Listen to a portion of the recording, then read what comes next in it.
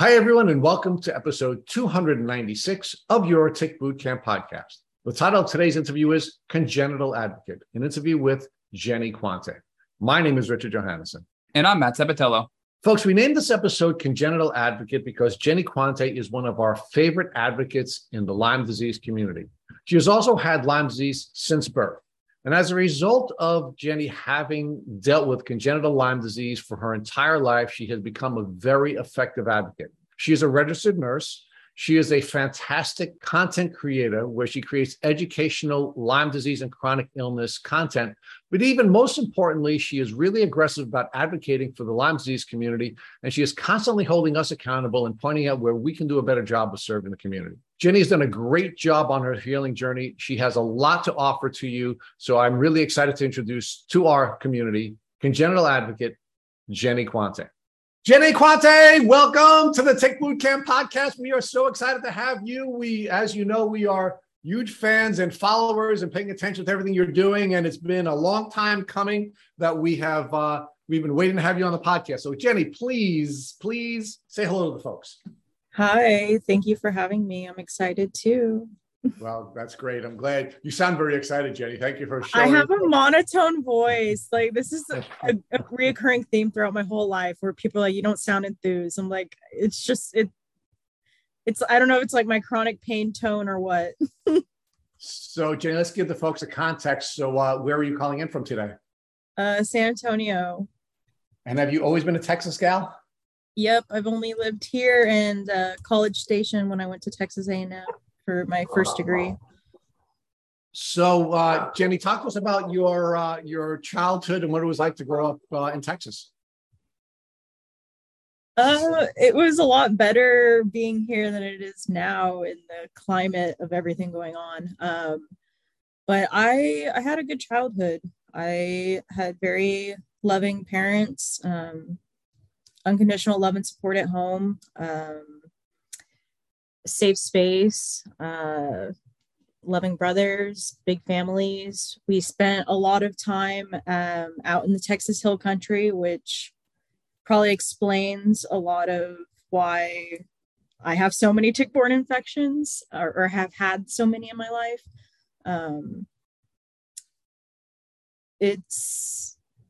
I've traveled a lot. Like I was privileged in my upbringing to where we would do like road trips, but we mostly stayed like in southern states, but we did make our way to like California and stuff sometimes. So I've definitely been to a lot of the endemic states as well. So I don't know, it all ties back in when I think about it, like how many times I've probably been exposed just from being like taken on outdoor trips, because we would do like snorkeling and hiking, and that was just like our average thing. So let's talk about the safety precautions, if any, you were taking on these various trips. So I'm assuming when you were going snorkeling, you were given safety instructions so you wouldn't drown while you were snorkeling. Were you likewise given safety instructions about how to keep yourself safe from ticks and tick diseases? No, I honestly never saw or heard any like public health PSA like sign or promotion or like commercial, like anything like that my entire life until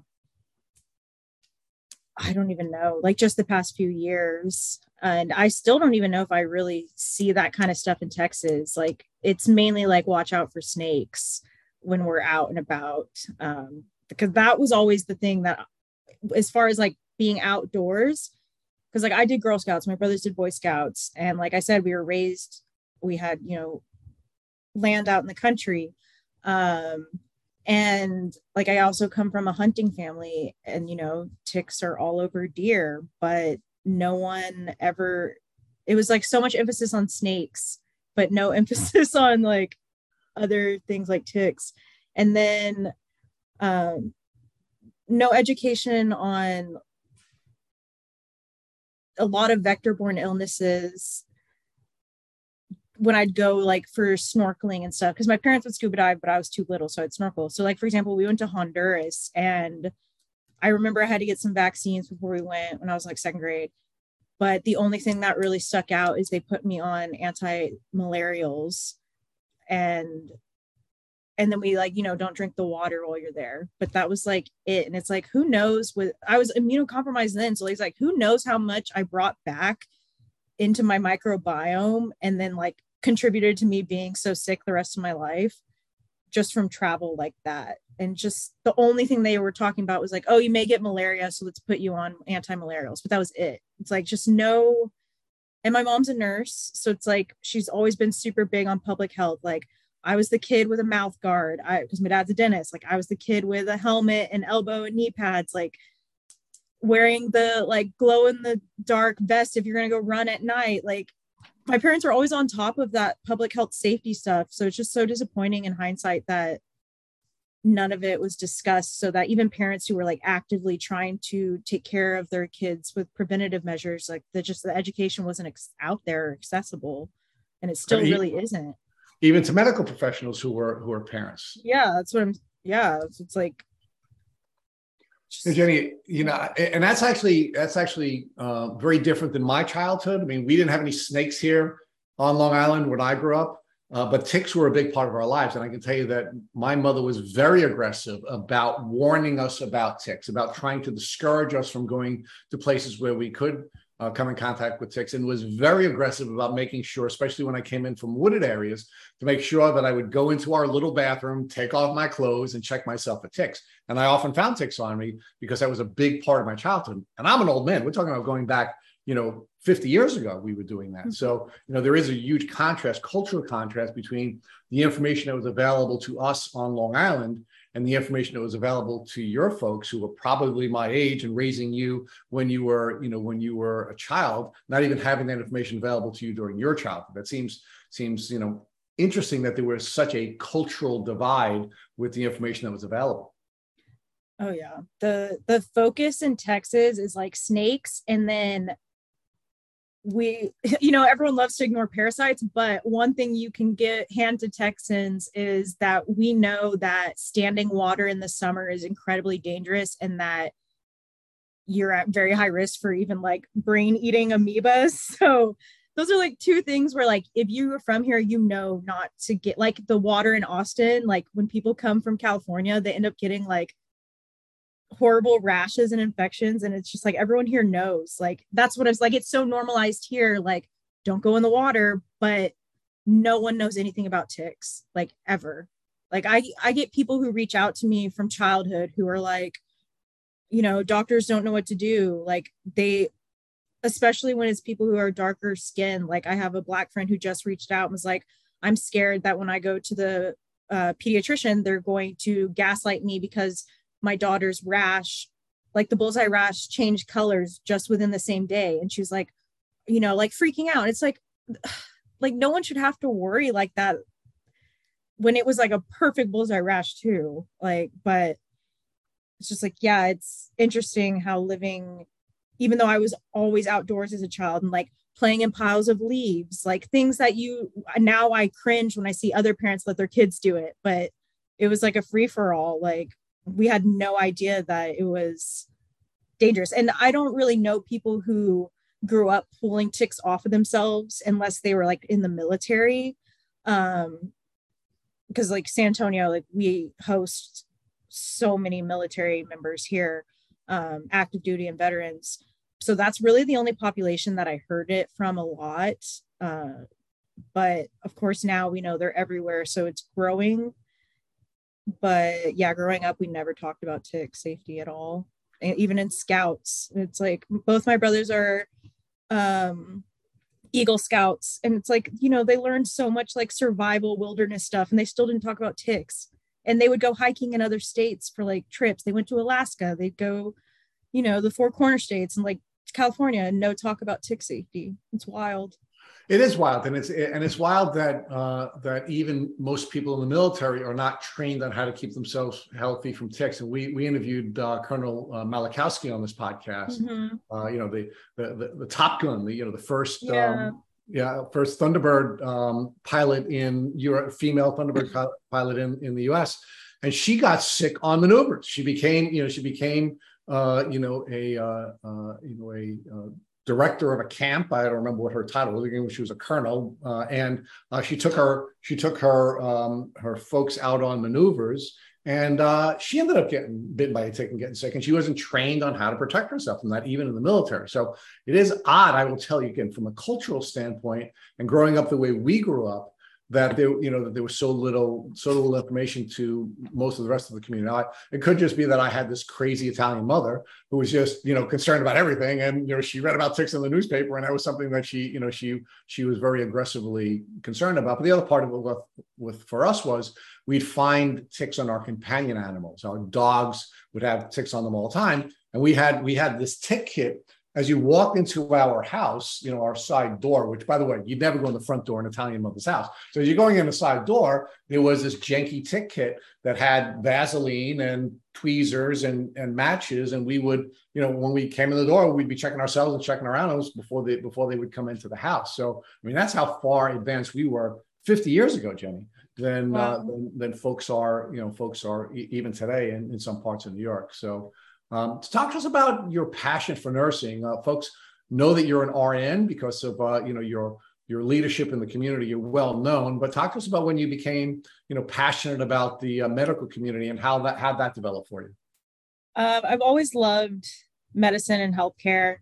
Always knew that's what I wanted to go into, and I'm sure a big part of that was just my dad being a dentist, my grandpa was a dentist, and my mom being a nurse.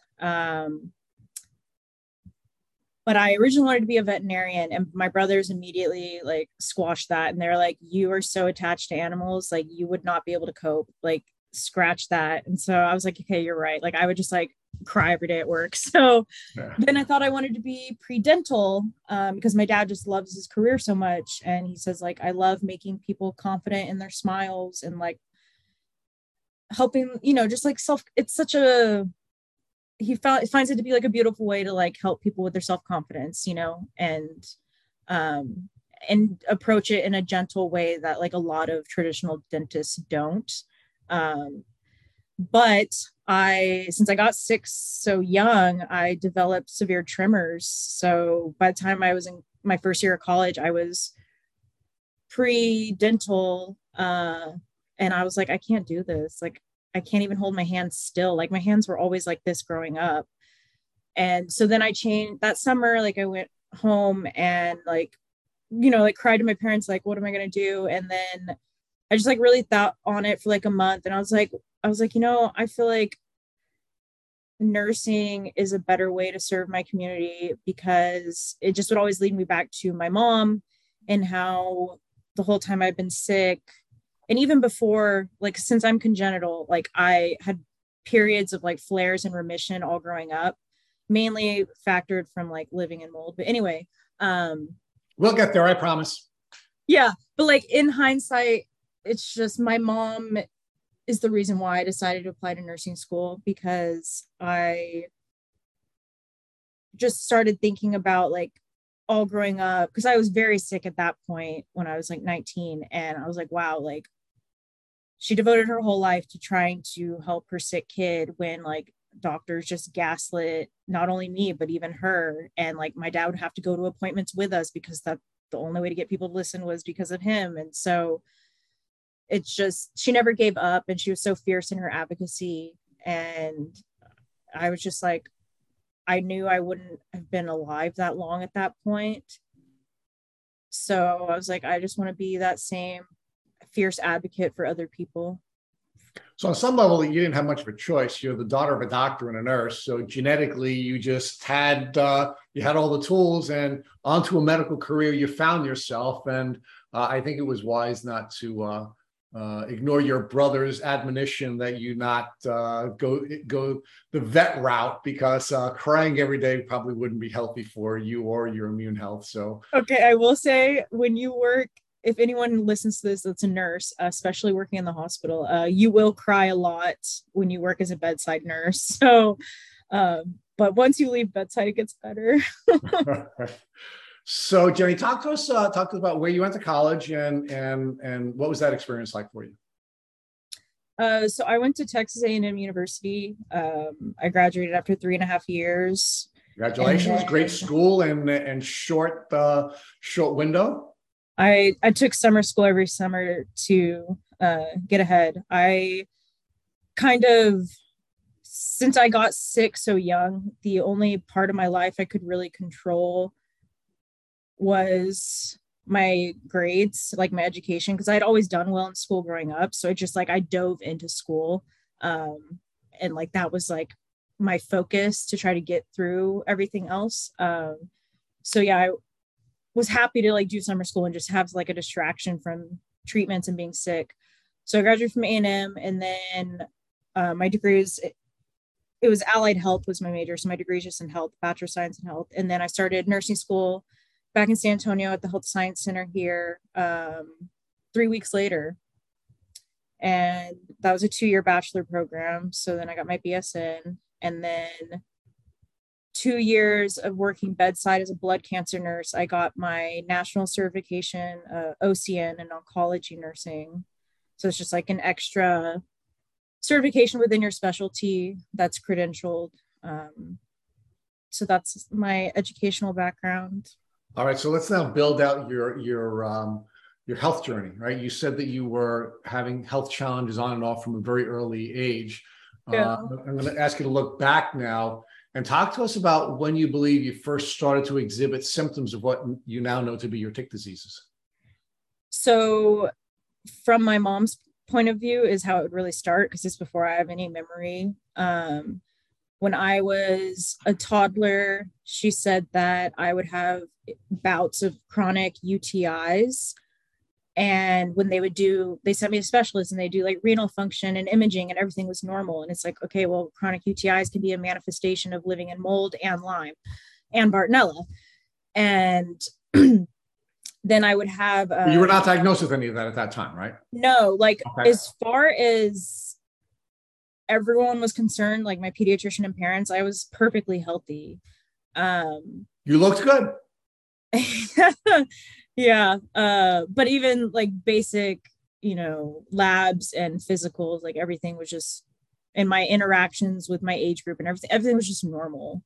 But when I had these acute phases of issues, and then I would get like chronic yeast infections, I would have some GI issues. And then my mom said when I was little, and then I finally remembered this part of like kindergarten where like you couldn't get me to nap. It's like, I'm not neurodivergent, and I don't have ADHD, but I manifested that hyperactivity of like I can't think of the word right now, but when you're like in overdrive, like during the day when you should be coming down from it. So from the get-go, I've always had issues with sleep, like just my whole entire life. It just got severely disabling when I was 14. And then when I was in elementary school, I had periods where, so I got scratched by a cat in first grade. And then within like a year or two, I was living in mold at that time and we didn't know. And within a year or two, I started to develop like severe shin pain and heel pain, which are, common manifestations of Bartonella. But of course, the pediatricians like told my parents, it's normal, it's growing pains. She's just an athlete. Basically just like gaslit my parents into denying that I was suffering from a debilitating pain. And I placed no blame on my parents. Like they still believed me and didn't tell me to like calm down or anything, but it's just so obvious once you finally get your diagnoses, when you look back on like your childhood, if you've been sick that long, it's just like, wow, everything makes so much sense now. But I would say when I was, and then I had a lot of issues with like yo-yoing with my weight. And again, that was just like the mold.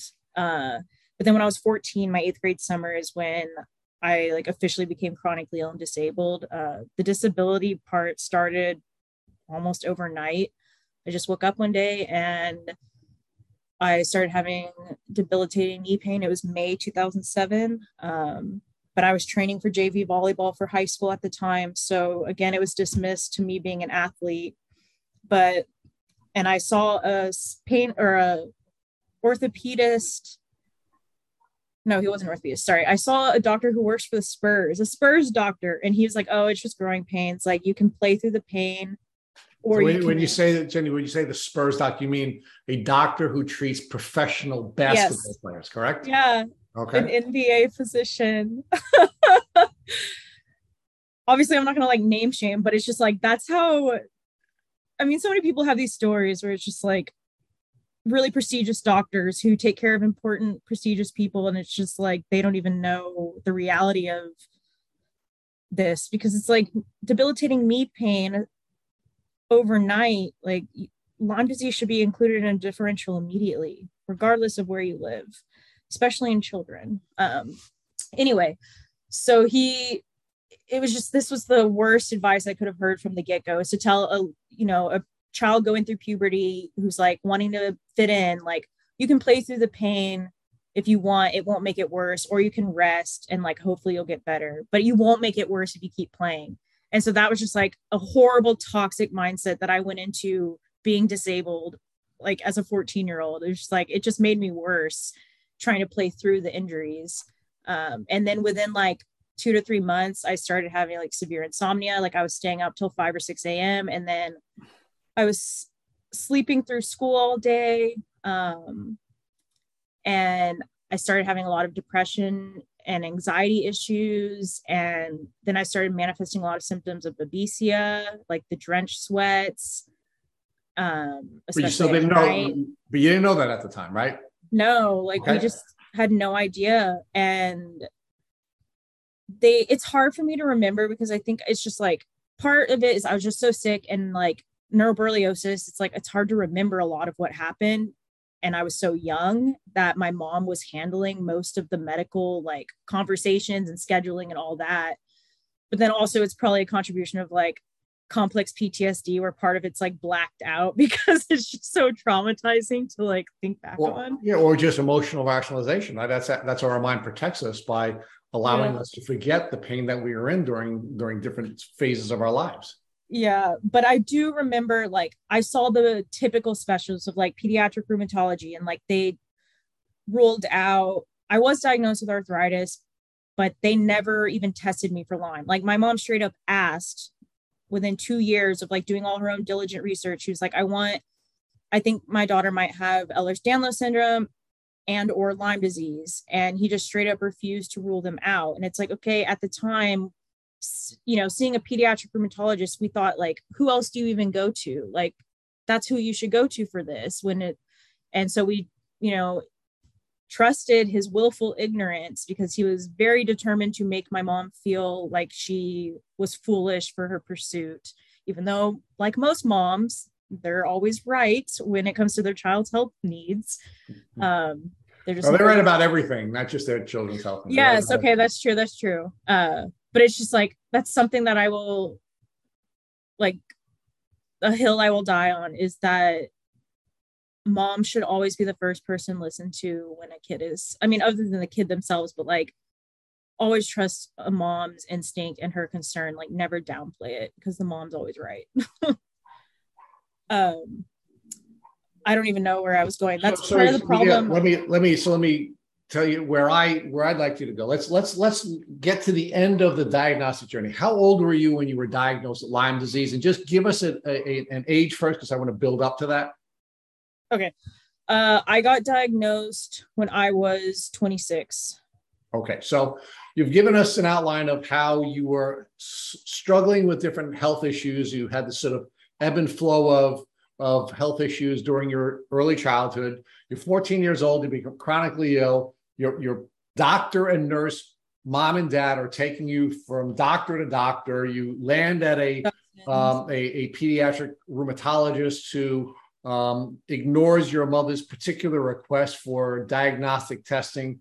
Even if he had given you a Lyme test, who knows what that would have resulted in? Yeah. But that's, again, a conversation we'll have in a minute. So how does the rest of your life develop between now, I guess you're 14, 15, 16 years old, and now when you finally get diagnosed? A lot of suffering and misery and confusion and anger. That same physician, because I'd also seen dozens of orthopedists, because my main issue, like, of course I had systemic issues, but my main disability from Lyme was the knees, and then needing knee surgeries. And I had to see dozens and dozens of doctors before someone knew what was wrong, synovitis, to do the surgery. So that doctor, the pediatric hematologist, I think I was 17 by that time, and I'd already had both knee surgeries. He diagnosed me with fibromyalgia, and that was my blanket label from age 17 to 26.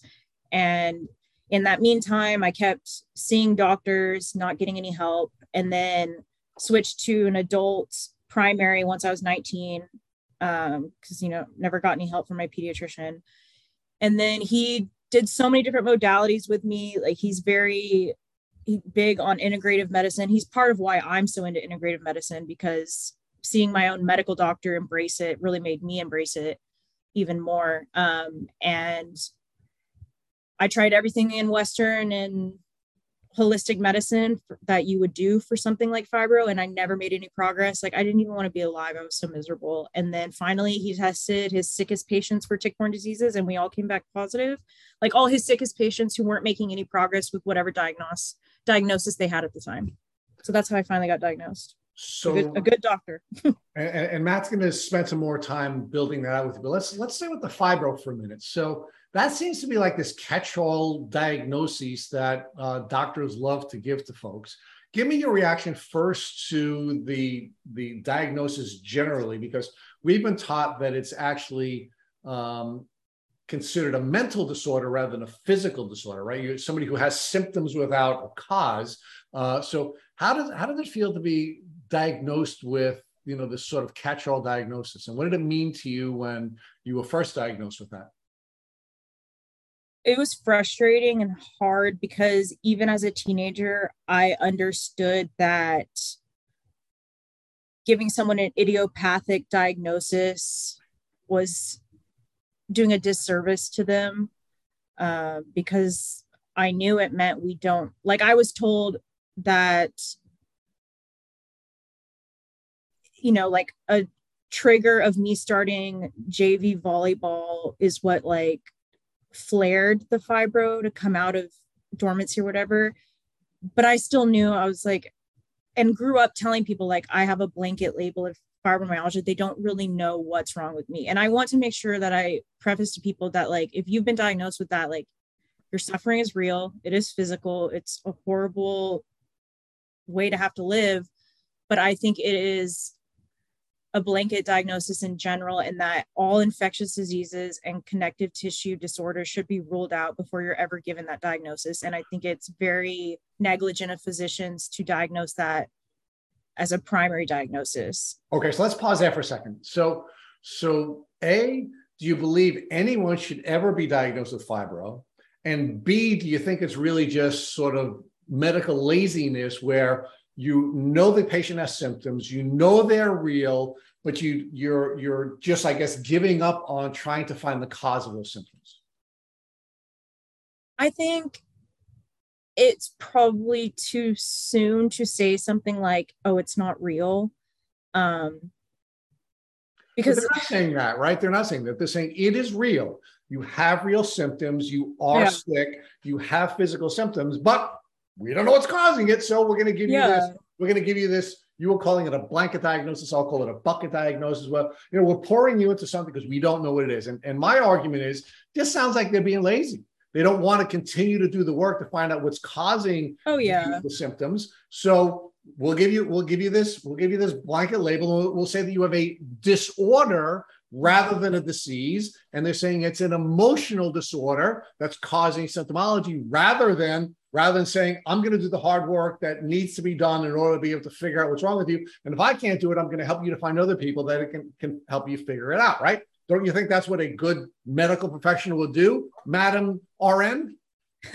Yeah, you would hope. But I think part of why I don't want to, like, do away with the diagnosis completely, like, from my opinion, is because I come from a medical opinion of, I just think about, like, the hell of our for-profit healthcare system where, like, you need an ICD code. So, and, like, healthcare, access to healthcare is a privilege. Having a diagnosis, period, whether it's a blanket label or a root cause, is a privilege. Okay. So sometimes people may have to have that diagnosis just so they can get access to basic care, whether it's just like pain medication or massage therapy. Like, I don't, you know what I mean? Like, that's why I think it's important to still include it in the conversation. But I think it is a huge, huge, huge disservice and very lazy. And I don't know if it's just straight up negligence or borderline negligence, but because it's dangerous, because like how many people become chronic and or die from the disease or taking their own life from the suffering because they weren't just properly investigated for common vector-borne diseases, and they could have gotten healed or into remission or just improved quality of life if they had just had a doctor who did more than the bare minimum or was honest and said like, I can't help you. No, but I really like your answer, right? Because I really dislike the whole fibro diagnosis. But you know what? You've now given us an argument about why fibro is an important diagnosis, because we want to make sure that people have access to the treatment that the system can make available to folks. But the problem, I guess, may be now that you've persuaded me, and again, folks on our platform know that you're good at calling us out, and that's one of the reasons why we love you, because the way we get better and the way we can serve the community better is by having people like you who care about us and call us out when we're falling short. So I appreciate the way you just answered that question. But I guess my follow-up now that you've done that is, do we put ourselves in a position where we're giving doctors an excuse to continue to be lazy because they've now given us a code that gives everyone the tools they need to treat this? But all right, now you have fibro, so you don't have to look any further. Yeah, there's so much nuance to it. It's a hard conversation to have. I think like even if someone can at least get that as an initial diagnosis and then be educated on like, hey, these are all possibilities of what, like, you may have small fiber neuropathy. So like if you can afford to go to a neurologist, like I would, or if you may have Lyme disease or Bartonella, like if you can afford to go see a Lyme doctor, I would, or you may have Ehlers-Danlos, or you may have MCAS, like, if you can afford to go see an immunologist or an allergist. So it's like, at least it can give them a step into the system. But I agree, like there needs to be heavy emphasis and education on this is not a root cause diagnosis, and it's only going to get you so far in the door and it's only going to help you so much. That's a huge thing. A part of why I'm so passionate about nursing is because like a pillar of nursing is the patient education. And like, that's a huge issue between physicians and patients. And like where we fill the gap is we provide a lot of reinforcement and education that the doctors almost kind of just expect the average layperson to know. And it's just like the average person in the country has a 5th grade reading level. Like you can't expect people to know even where to go for more answers. Like so what you're saying, if you just say, hey, it's fibro, well, then they may just suffer with that for the rest of their life and not get any improved quality of life because no one told them, like, look further. So Jenny, you had this experience during your childhood where your mom was suspicious of tick-borne illness, but your pediatric rheumatologist refused to test you. And I just find it weird that, a medical professional would ignore the request of his medical colleagues, a doctor and a nurse, asking that this test be given. But ultimately, you do get diagnosed with tick-borne illness. How did you go from a doctor refusing to test you to finally being tested for tick-borne illness? So my mom never gave up on researching. And I think digging down the rabbit hole of fibromyalgia partially helped lead her back to Lyme again. And then in combination with, no one ever mentioned Lyme to me again, but then a classmate in nursing school mentioned it. And she's like, it sounds like you have Lyme disease. And so then it got it back into my head. Because again, I got sick so young that when they told my mom, like, you're ridiculous for assuming she has it, it doesn't exist. And he literally said Lyme doesn't exist in Texas. So, I just listened. I was a kid. I was really raised with doctor knows best. We all were. Yeah. Like, in our culture, we all hold doctors in high regard. And in most cases, like people like your dad should be held in high regard, but it doesn't mean that we should be handing our health to other people, right? Oh, your doctor needs to earn your trust, people. I'm a firm believer of that. Anyway, so then the other thing is, oh gosh, I still have so much brain fog. Let me click off that. So Jenny, let me. So we were talking about the your time in nursing school, and Yes. somebody recommending that you have Lyme disease. But before you go on to that, because another question pops into my head, and I just sort of have this stream of consciousness. Were you studying tick-borne illnesses as a nursing student? Meaning, were they Nope. teaching you anything about that? And if you weren't, how did this classmate of yours say, "Hey, you sound like you have Lyme disease," when you guys weren't being taught anything about Lyme disease? Yeah, no, we did not talk about, and like we didn't talk about vector-borne diseases much at all in nursing school. Definitely no mention of like tick-borne infections. Didn't even talk about babesiosis either. So let's build this out. You went to one of the top schools in the country. You went to Texas A&M, and you did not get any information at all about vector diseases. So that was my undergrad, my Bachelor of Science in Health. But then my Bachelor of Science in Nursing was at the UT Health Science Center, San Antonio, which is actually a really prestigious health science center. We have so many graduate schools and doctoral schools, and it's one of the top nursing schools in the country. Like not one of like the top 10, but we are like, ranked like 44 in the country or something. So I went to a really good nursing school.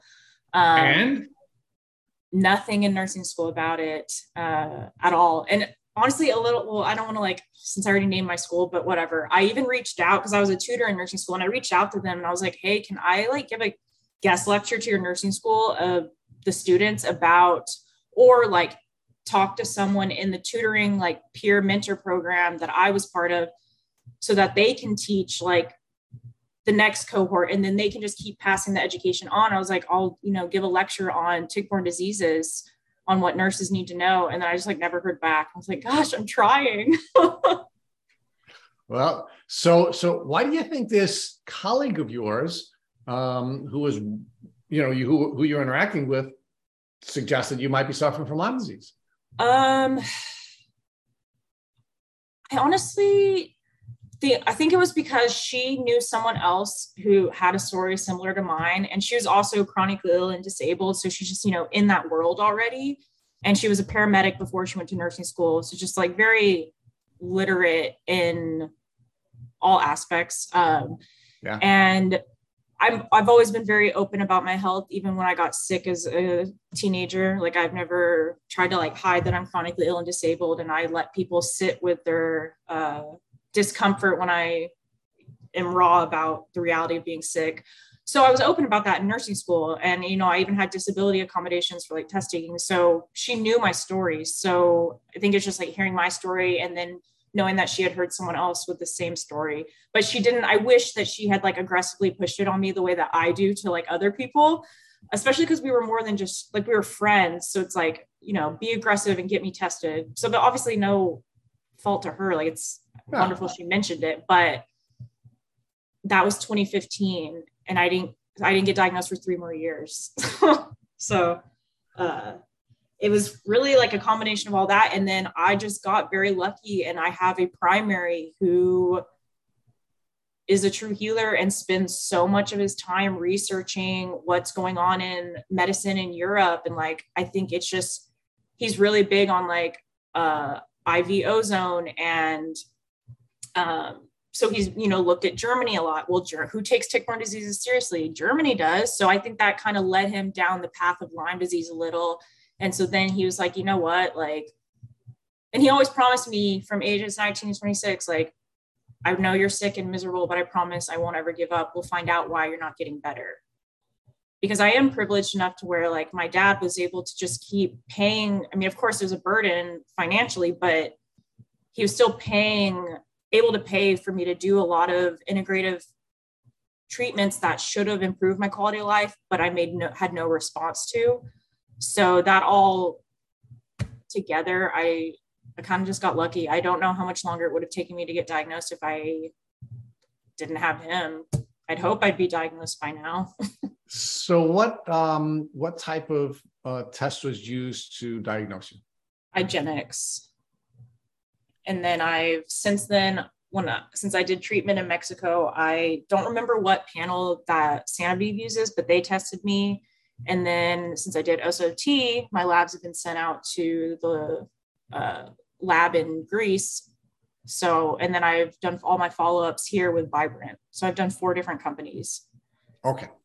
So let's pause that for one more second before Matt he's jumping out of his chair because there's so many questions to ask. Rich, you're killing me, Rich. Come on. When Matt jumps out of his I'm chair. sorry. I ramble so much. No, you don't. You're not rambling at all. This is fantastic. So Jenny, what was your emotional response to finally getting a diagnosis? Relief, for sure.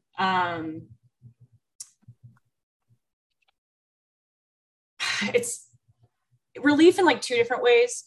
It's like, one, it meant, at least I thought it meant navigating the medical system was going to get easier. I did not know all the controversy yet behind like chronic tick-borne infections. And then just what every chronically ill person goes through is like people just questioning your reality and whether you're actually as sick as you are. So when you finally get a proper diagnosis, it's just like this big wave of relief where it's like I said, it's a privilege to finally get your proper diagnosis. And so it's just like, wow, like someone finally listened and went out of their way to help me. And now hopefully this means things are going to turn around now, because I spent most of my life knowing I was misdiagnosed and just not knowing what the heck to do from there because I was a kid. So in hindsight, I'm like, I should have known it was like a lot of pros and cons to getting the diagnosis, but I felt just the pros of it at the time. But Jenny, you're not alone. When I first got diagnosed with Lyme disease, I didn't even know what it was. Never mind that it can be a chronic, persistent, debilitating infection. I'm like, what is this, right? So that's most people, unfortunately. It's not uncommon. And that's something we're together trying to change. But walk us through your over a 12-year journey from the time you were 14 to 26 to get your diagnosis. When you did the IGeneX test with your doctor, did you just look for Lyme disease or were you looking for co-infections as well at this time? We did co-infections as well. I came back positive for babesiosis, so Babesia microti and Babesia duncani, ehrlichiosis, and tick-borne relapsing fever. And then I think I had like 13 different strains of Borrelia. So that's not, not bad at all in the scheme of things, right? 13 strains of Lyme, 2 species of Babesia, Ehrlichia, tick-borne relapsing fever. That sounds like that would cripple anybody, Jenny. My goodness. Come on. So again, when obviously for you, because you were new to this really couldn't make much sense. But your doctor, who was studying all of this overseas work and studying tick-borne illness and who was getting, becoming Lyme woke and tick-borne illness woke, did he realize how severe these diseases were and the reality of what your treatment journey ahead was going to be like for you? Not yet. He's fully on board now. Like he read Chronic before I did. He read Bitten before I did. So he's really like, it's just, he's a primary. So he'll never have the opportunity to dive into this the way like a Lyme literate physician can. But no, at the time he just did me on all the traditional, he understood that I needed to do like at least 6 weeks versus like, here's a week or 2 of doxy. And again, he was well-versed enough to know that he needed to do a full panel for co-infections as well. And so I just did 6 weeks of all the traditionals of hitting everything I labeled, and it knocked out it knocked out everything except both Babesia strains, Borrelia burgdorferi, and yeah, that's it. Everything else was able to be knocked out with the traditional treatment, thankfully. But then I so I did that, and then I got so sick on that. And then I did Buhner's protocol with him, but at the time still had no concept of opening my detox pathways. Like I was pooping once a week. Like I was not going to make any progress doing that. So I did Buhner's for like a year, Buhner protocol, didn't make any progress. And so then finally, I don't know if it was like at his push or my mom's push or what, because I was so sick at the time. But then January 2020 is when I started seeing my Lyme doctor. So I treated, yeah. Sorry, Jenny, I just want to recap that. So you did Doxy for 6 weeks, which got rid of the tick-borne relapsing fever and Ehrlichia, but left a lot of the Lyme and the 2 species of Babesia behind. And then you did about a year of the Buhner protocol, which is an herbal protocol, right? That's supposed to knock out Lyme and tick-borne illness. Yeah, but I didn't do just Doxy when I did my original. Like I was on like 3 different antibiotics, and I was on, I don't know what, hydroxychloroquine. I don't remember what other anti-parasitic I was on, but like we hit it hard. But I of course, when you're like, one, I'm congenital, obviously like PO antibiotics aren't going to do anything for me for Lyme. And then Babesia, I'm still not even in remission with that. So like the traditional anti-parasitics weren't going to hit that. Since I've been symptomatic of that since high school. So I knew it was going to take a long time for that too. Well, now I know that.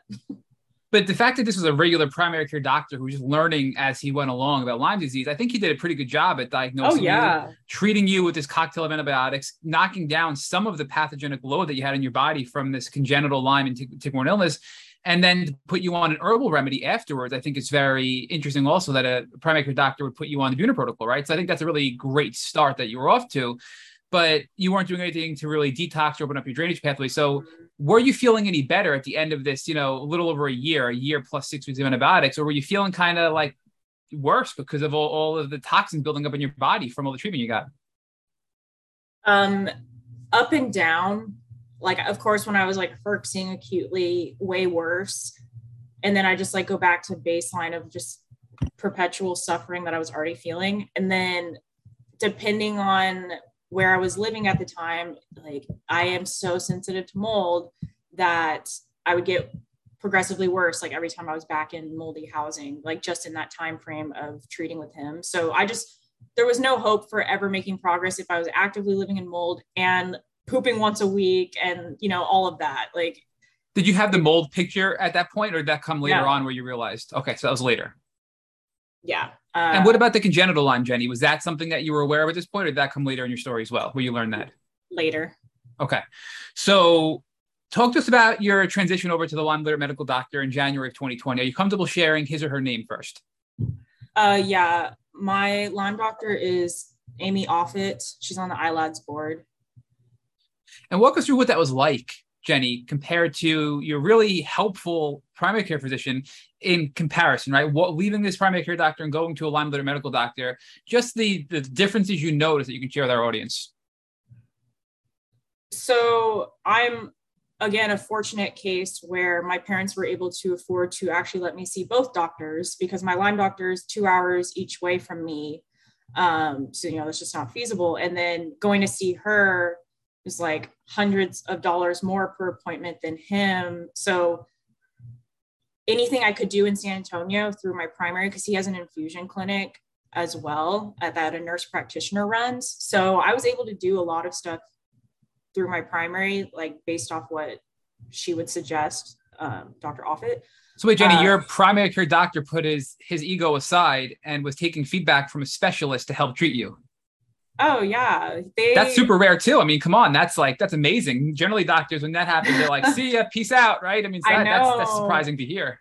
And he's just an amazing physician and just so a thirst for knowledge and like not afraid to be humbled and like knows that it's teamwork between the patient and the provider, and that egos from doctors get people killed. Like it's the exact opposite of the oath you swore to take to protect people as a physician, do no harm. So he's definitely a great example of what I wish that every physician could strive to be. And I think that he already does amazing things, but I think that he almost reminds me of like a mini Dr. Horowitz, where like he loves root cause medicine, but he just doesn't have, and I mean, I know Dr. Horowitz is so busy and inundated with patients as well, but it's like when you're a primary and you literally have like probably over 1,000 patients, it's like, it's not the same. And your age range is like 18 to 80. Like it's not the same as being able to do as much in this specialty as Horowitz can do.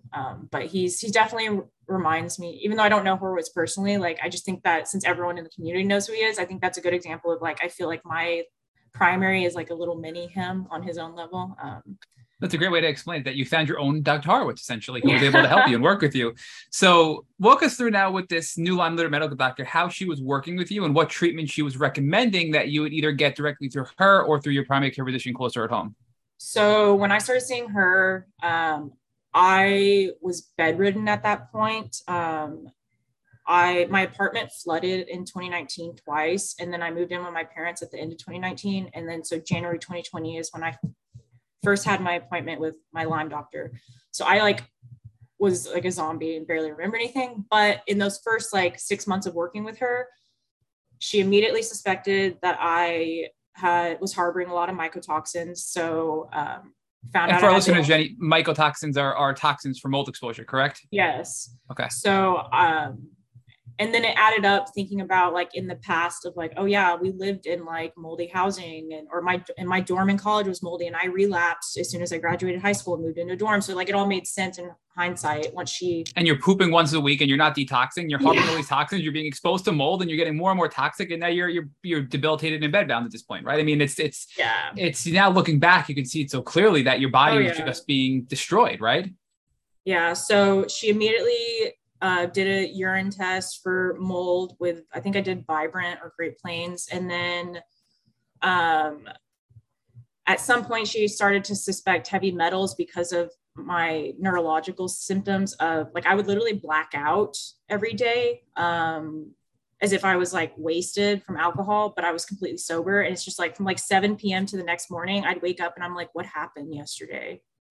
It was just it was Alzheimer level of just complete memory loss. So she was sounds like you might have heavy metals in your brain in addition to everything. And then it turns out I had really high levels of lead. And then once I did IV chelation, which she was able to tell my primary, to do, and he does that in his clinic. So I improved dramatically after just 12 rounds of that. And then she also... Jenny, I'm sorry to interrupt again, but you said obviously the heavy metals and you did IV chelation for these metals, correct? Yes. So can you just expand upon that? So how do people get heavy metals in their brain, right? So how do you think you got heavy metals into your system?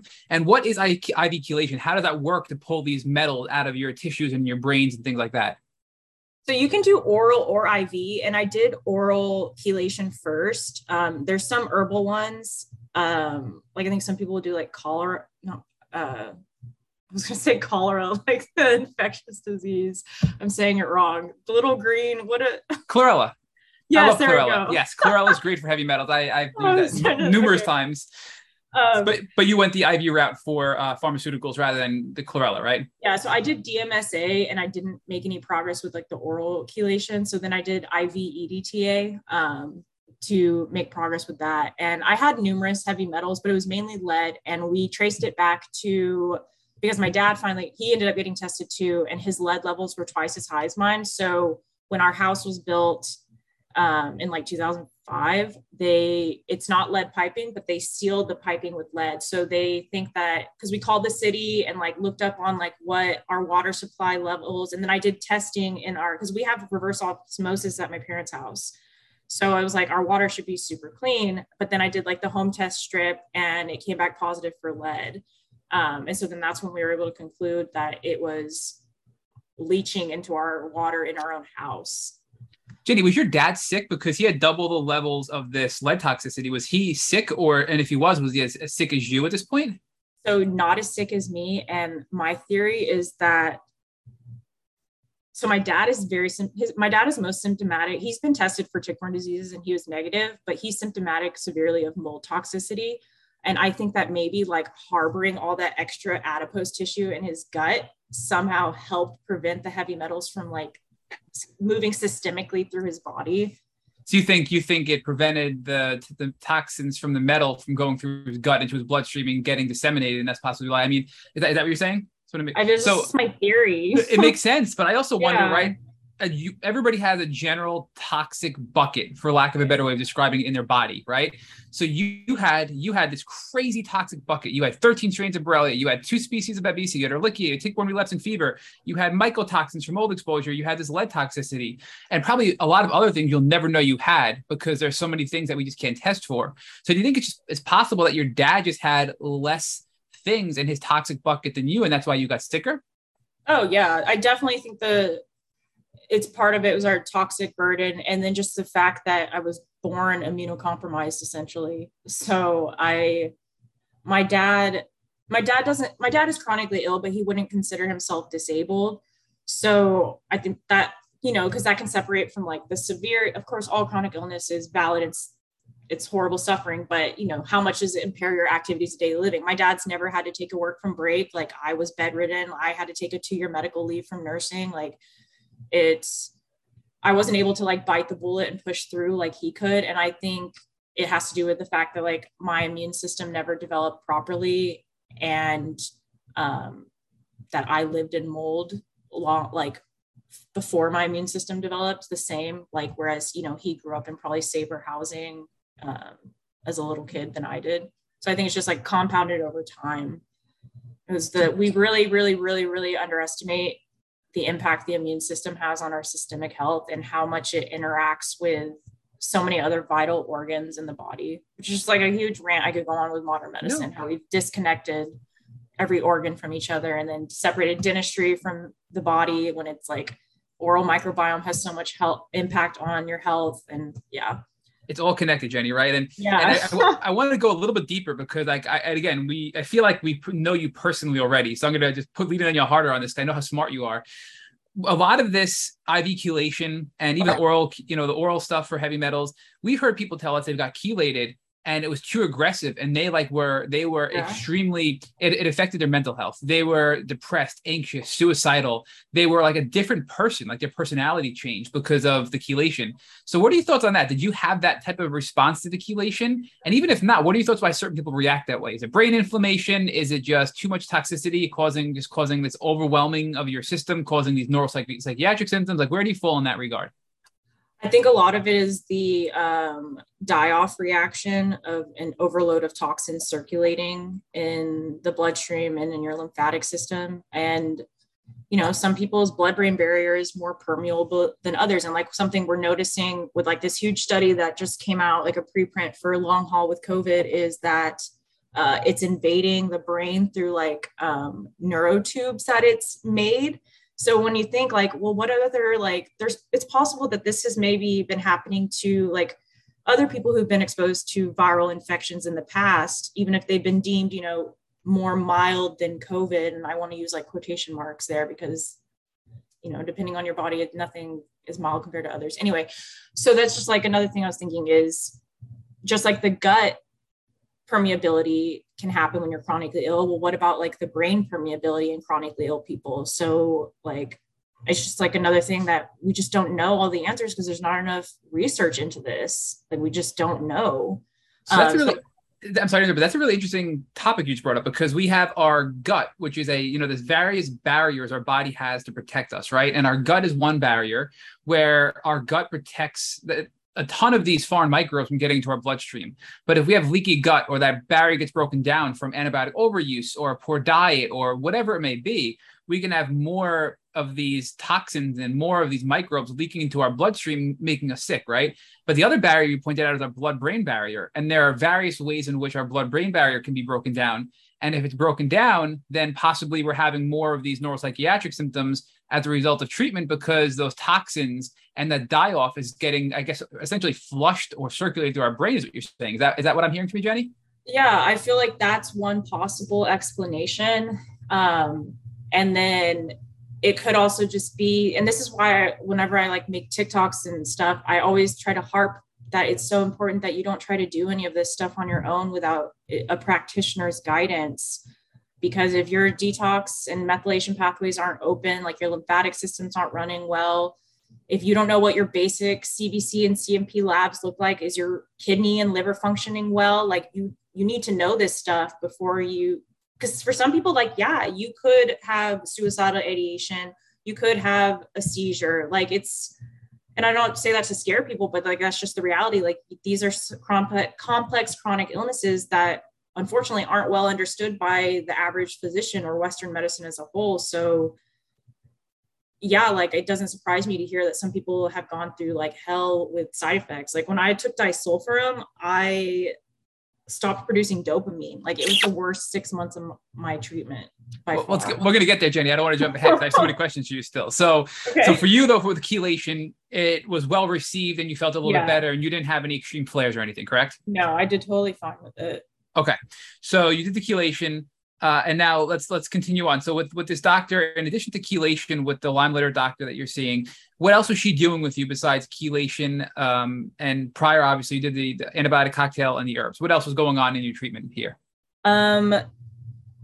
She encouraged me to find a hydrocolon therapist to try to help me get my bowels moving because it was so bad.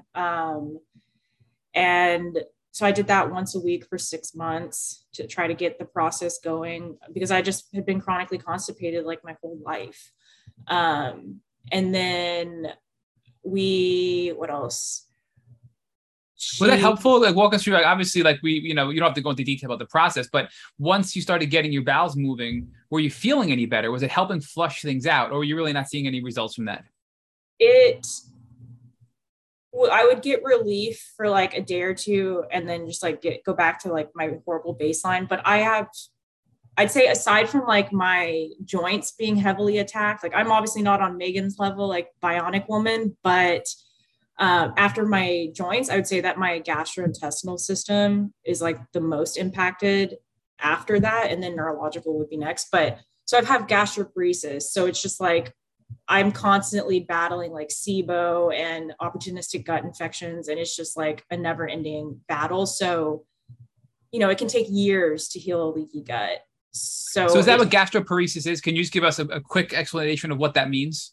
So gastroparesis is when you have damage to your vagus nerve. It's autonomic dysfunction.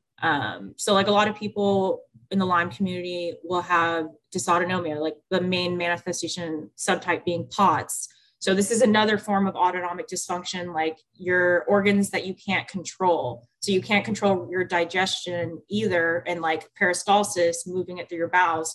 So for me, they did a gastric emptying study in undergrad. And so I got diagnosed with gastroparesis before I got my answers with Lyme and stuff.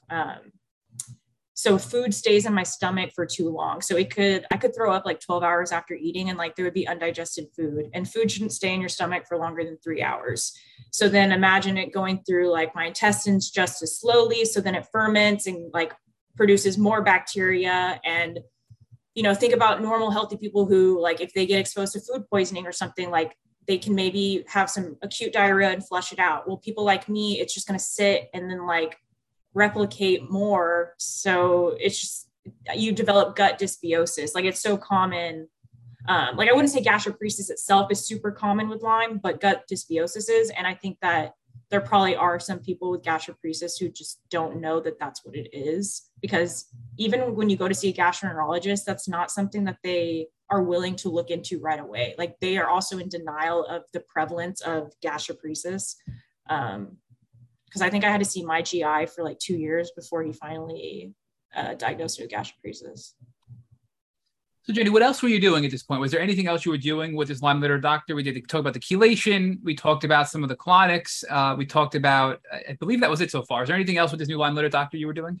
So she emphasized detox work a lot. So I did like, bitter herbs, liver support, stuff like that. And I started to get as diligent as I could with my infrared sauna. I could only tolerate like 5 minutes every 4 days for like the first few months.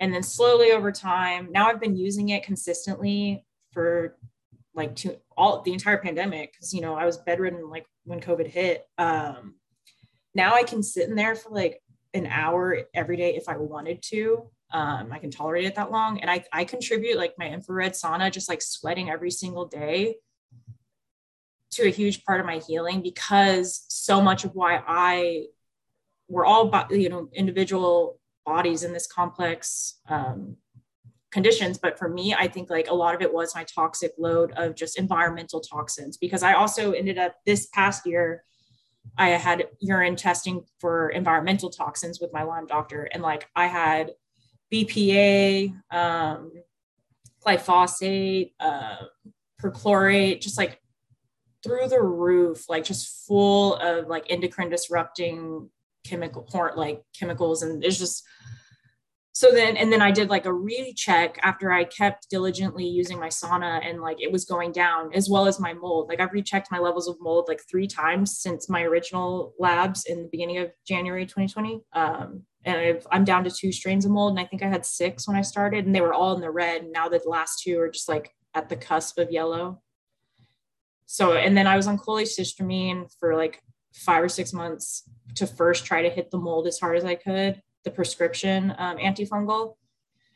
And then, you know, taking a binder diligently is really important. Like, I really wish that doctors would emphasize that.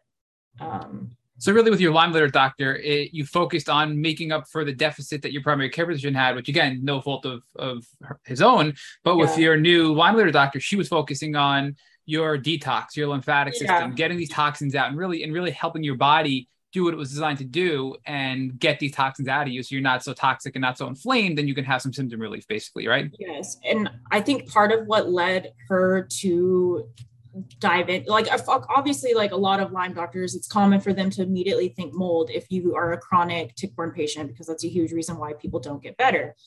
But diving into more of the environmental and like heavy metal industrial toxins, I think that's because I had done ozone like in different routes on and off for years already, and I never even herxed from ozone or had a reaction. And so from her, and then I consulted with a Lyme literate doctor in Mexico, and together, talking to them, we all concluded that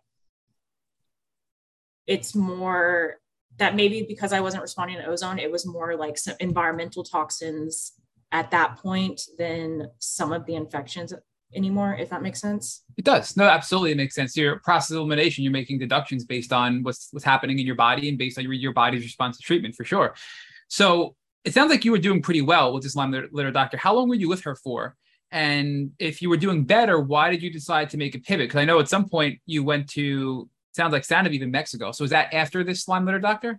So I still see my Lyme doctor, but I actually had an appointment with her like a few weeks ago, and she was like, okay, well, we can book you for a year out, but if you don't need me, then I guess I won't hear from you for a year, which was weird because I was seeing her like every 3 to 6 months since I started seeing her. And she even had to have me hospitalized once, where like she had to call the hospital because they wouldn't admit me. Like she's fierce, love her. But so I was with her from January to July. I was on disulfiram. That was the first, aside from treating mold, I was also hitting Lyme, and I was on different antiparasitics, but I did not tolerate them. Like Mepron is what landed me in the hospital, and that's when they wouldn't admit me. And she was like, no, like you're giving my patient a bed. So you did this with your Lyme litter medical doctor, disulfiram and Mepron and the antiparasitics and the Babesia treatment. That's still with your Lyme litter doctor, correct? Yeah. And I don't want to scare people like out of trying Mepron. It's just like me individually, I would put it on like my list of like, I'm not allergic, but I would prefer not to like have adverse effects from it. Like they resolve, but it's just like acutely, I like could not tolerate the medication. Disulfiram really damaged my mental health. Like I said, I stopped producing dopamine. But at the time I was also so I moved out of my moldy apartment into my parents' house, and they had already remediated because we found mold in like 2018, which is why we weren't surprised when my Lyme doctor was like, oh yeah, mold's why you're still so sick. But we thought we were mold free. Like my parents did ERMI, professional remediation, everything. And then it grew back in one air vent in the whole freaking house. And it was the air vent above the bed where I was bedridden. So that's why you gotta be kidding me. Yeah, I know. What are the odds? It's hell. So I think that's part of why I didn't do well with disulfiram. But then from speaking to a lot of other people in the community and my Lyme doctor, it's just the general conclusion is like, it's like taking Dapsone, where it's just like, it's going to be hell when you're on it. And some people, it could be like the answer for them. And then for some people, there's no progress. And then, you know, and then some people may be worse. But again, that's like almost every single intervention for Lyme. I mean, Jenny, that's been our experience as well. I mean, look at Brooke Stoddard, right, from Generation Lyme. We interviewed him almost 2 years ago, and disulfiram was what helped him get his health back and his life back. Yeah. And other people we've talked to who have done disulfiram, it's damaged them and made them worse because and in many cases, they went on it too quickly. We know with disulfiram, you're supposed to start really, really slow, like with baby doses and build up. We've had people tell us that it's impacted their mental health and physical health, and they've been worse as a result of it. So I think it's one of those tools you have to approach with caution, and it could be good for you, but maybe not be good for you. Just like you said, everything else that's out there, right? So for you, though, the Mepron was too strong, so you couldn't handle that, landing in the hospital. The disulfiram was causing you severe psychological problems. How long were you on the disulfiram for before you decided to go off it because of the impact it was having on your mental health? So one thing about me is that I am incredibly stubborn, and if someone tells me to push through a treatment, I will try to do it. So my family kind of, and I don't want to guilt them, but like my family begged me not to stop the treatment because they really, really thought this was going to be like the turning point for me. So I did the full 6 months of like a slow taper up to the full dose, and then the slow, like 2-month long taper back off of it. So I was at the highest dose for like 4 months. I don't remember what it was. It's like 2 years ago now. And I just bit the bullet. I was miserable. I cried like every single day. It was hell. But the only thing I could hold on to was the hope that it would help. And my Lyme doctor was honest with me when I started it. She's like, there's no way that you'll be able to work. Like, you have to be on a medical leave. Like, it's going to make you very sick. So she warned me I was going to get worse on it. I just didn't know that like it was going to get that bad. But then after doing that, I had been begging my parents that whole year to let me go to Santa Vive. And then my grandma had died 2 years prior. So she left my mom money, and my mom was like, finally gave in after talking to my Lyme doctor, because my Lyme doctor, since she's on the ILADS board, she's familiar with these Lyme doctors in Mexico. And my mom was like, finally, like, okay, fine. If your Lyme doctor, who I now trust fully because she's taking good care of you, if she trusts these physicians in Mexico, then I'm willing to look into it further. So my parents, and at this point, like, I'll be honest, when I was on the disulfiram, like, I was crying every day to the point where I was begging my parents to just let me stop treatment so I could die. And like, I've never been suicidal. I've never been suicidal. I've never self-harmed or wanted to, but I think almost everyone who's chronically ill can relate to where it's just, you're suffering so much in your own body that it's like, how can I'm being tortured. Like, I feel like a POW, like, how can I keep doing this? Because I was sleeping like 8 hours in an entire week. So I couldn't even escape reality, like in my sleep, you know? So finally, I think after like that torture, and my parents, I was living with them, so they witnessed it 24/7, that they were finally like, okay, our kid doesn't even want to be alive. Like, we're going to send her to Mexico. So my mom went with me, and I went to Santa Vive, like through my Lyme doctor's encouragement. And I was there for 2 weeks, did the hyperthermia program. This was Jenny, December. I'm sorry to interrupt again. I just before we get too far with Santa Vive, I just so many questions. I know I keep pulling you back. No, it's okay. I will rant. So I have a mixed interpretation of your views on disulfiram. Obviously, it had a horrible effect on your mental health and your dopamine, right? But did it help you physically? Because there's two sides of this disease: the physical and the mental, right? But did it help you physically? Did it help your knees? Did it help your stomach? Did it help your physical pain and things like that? Or all in all, you think it was something that you wish you would have been able to forego and not have gone through that? I did not respond to it. So I don't blame anyone. I don't blame my family for pushing me through it. I don't guilt myself over it, because, you don't know until you know. And I don't blame my Lyme doctor. She's doing whatever she can to help me. I owe a lot to her. But I do, in hindsight, I'm like, yeah, I wish I hadn't gone through that. That was super traumatizing.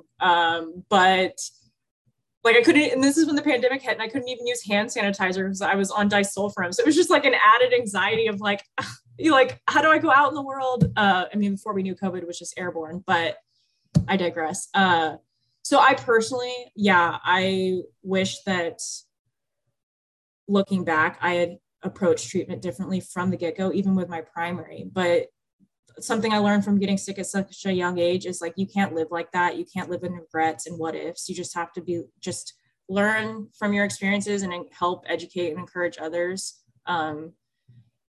And like you said, like, I know some other Lyme people who couldn't function without disulfiram. Like, even now, like when they flare, they need it to get back to baseline. So I definitely don't want to discourage people, but me personally, yeah, no, it was not. I made no progress on it. I didn't make progress until I got home from Santa Vive. Okay, so Jenny, now it's July of 2020, right? So you're about almost 2 years into your diagnosis, it sounds like, because you were about a year on the Buhner protocol, right? Then you were about now 7-8 months with your Lyme literate medical doctor. So almost 2 years in, right before Santa Vive.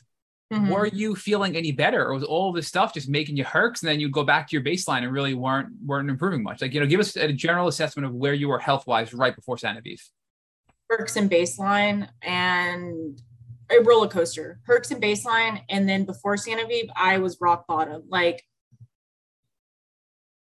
not even wanting, like to the point where I didn't even really have hope anymore. Like, I think the only reason I was like trying to survive is because I had a nephew at that point, and I just like wanted to be here for him. And again, like no issues of like suicide or anything, but it's all, it's just like I didn't want to fight anymore. I just wanted to like lie there and hope I wouldn't wake up. So then I just stopped the medication and had to try to hold on to hope that I would start improving as I like flushed out the effects of the disulfiram. But then by the time the fall came is when my parents were like, okay, fine, you can go to Mexico. So then I got hope again. I was like, all I could think about was Mexico. I was like, I can't wait to go. Like, I'm finally going to start getting better. Like, I was terrified, but I was also super hopeful again. So I was just treating Babesia from between disulfiram and Mexico. I was only treating Babesia. I wasn't treating Lyme. I was just trying to recover from disulfiram. What were you using to treat the Babesia? What was that protocol you were using? I had switched to cryptolepsis at that point. And I did that for a long time, and I was able to tolerate that so much better. And then I ended up doing something later that actually really helped Babesia more. But that's what I managed with was cryptolepsis, a tincture.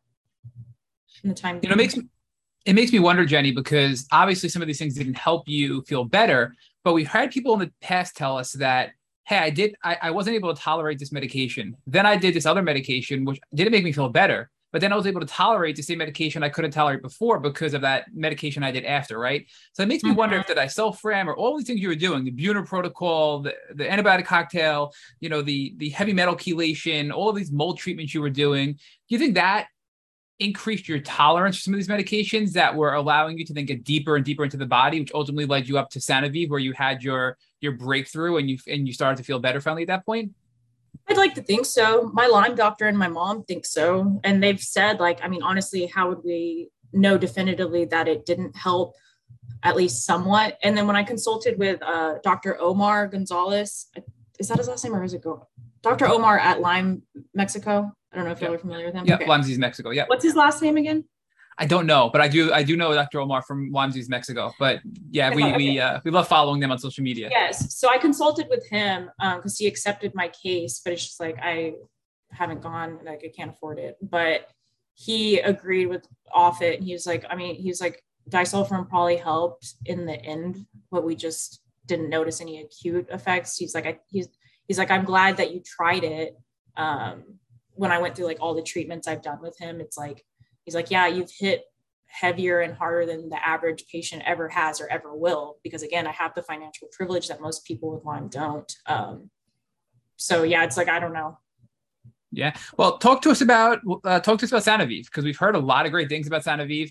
We've had a lot of past guests, Ava Passarelli and went there. We've had a lot of people go there. Get out of here. You met Ava there? Super wild. So when I was there, I think maybe it was y'all's page. It was some Lyme page, and it was a picture of her. And I guess that she had been interviewed for something. And I was like, that woman looks super familiar. And I showed my mom, and I was like, and it was about Lyme. So I was like, I think that woman is here with her kid. Well, like, I'm here for treatment too. Like, what the heck?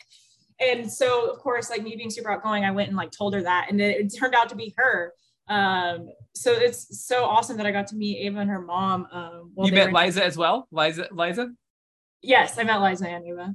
Oh, what an experience that must have been. Yeah, I mean, they had a really good experience there. So walk us through what it was like being there, because Liza and Ava described it as it being not just a great place physically, but emotionally. They were so supportive. They provided therapy. even though you were out of the country and it can be so scary, they felt so comforted and welcomed and supported there, in addition to getting the treatment that they needed to feel better. So was that your experience as well?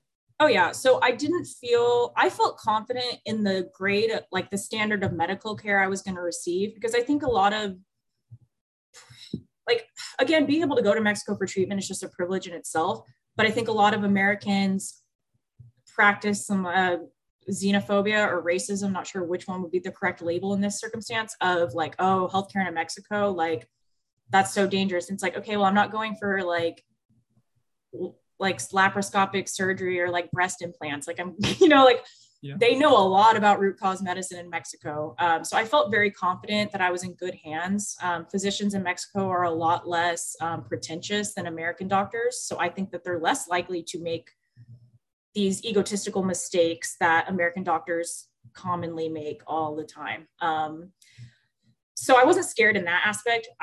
But the hardest part for me was being away from my pets. Like my husky's my emotional support animal. So like, it was really hard to be like herxing and not having a dog there with me.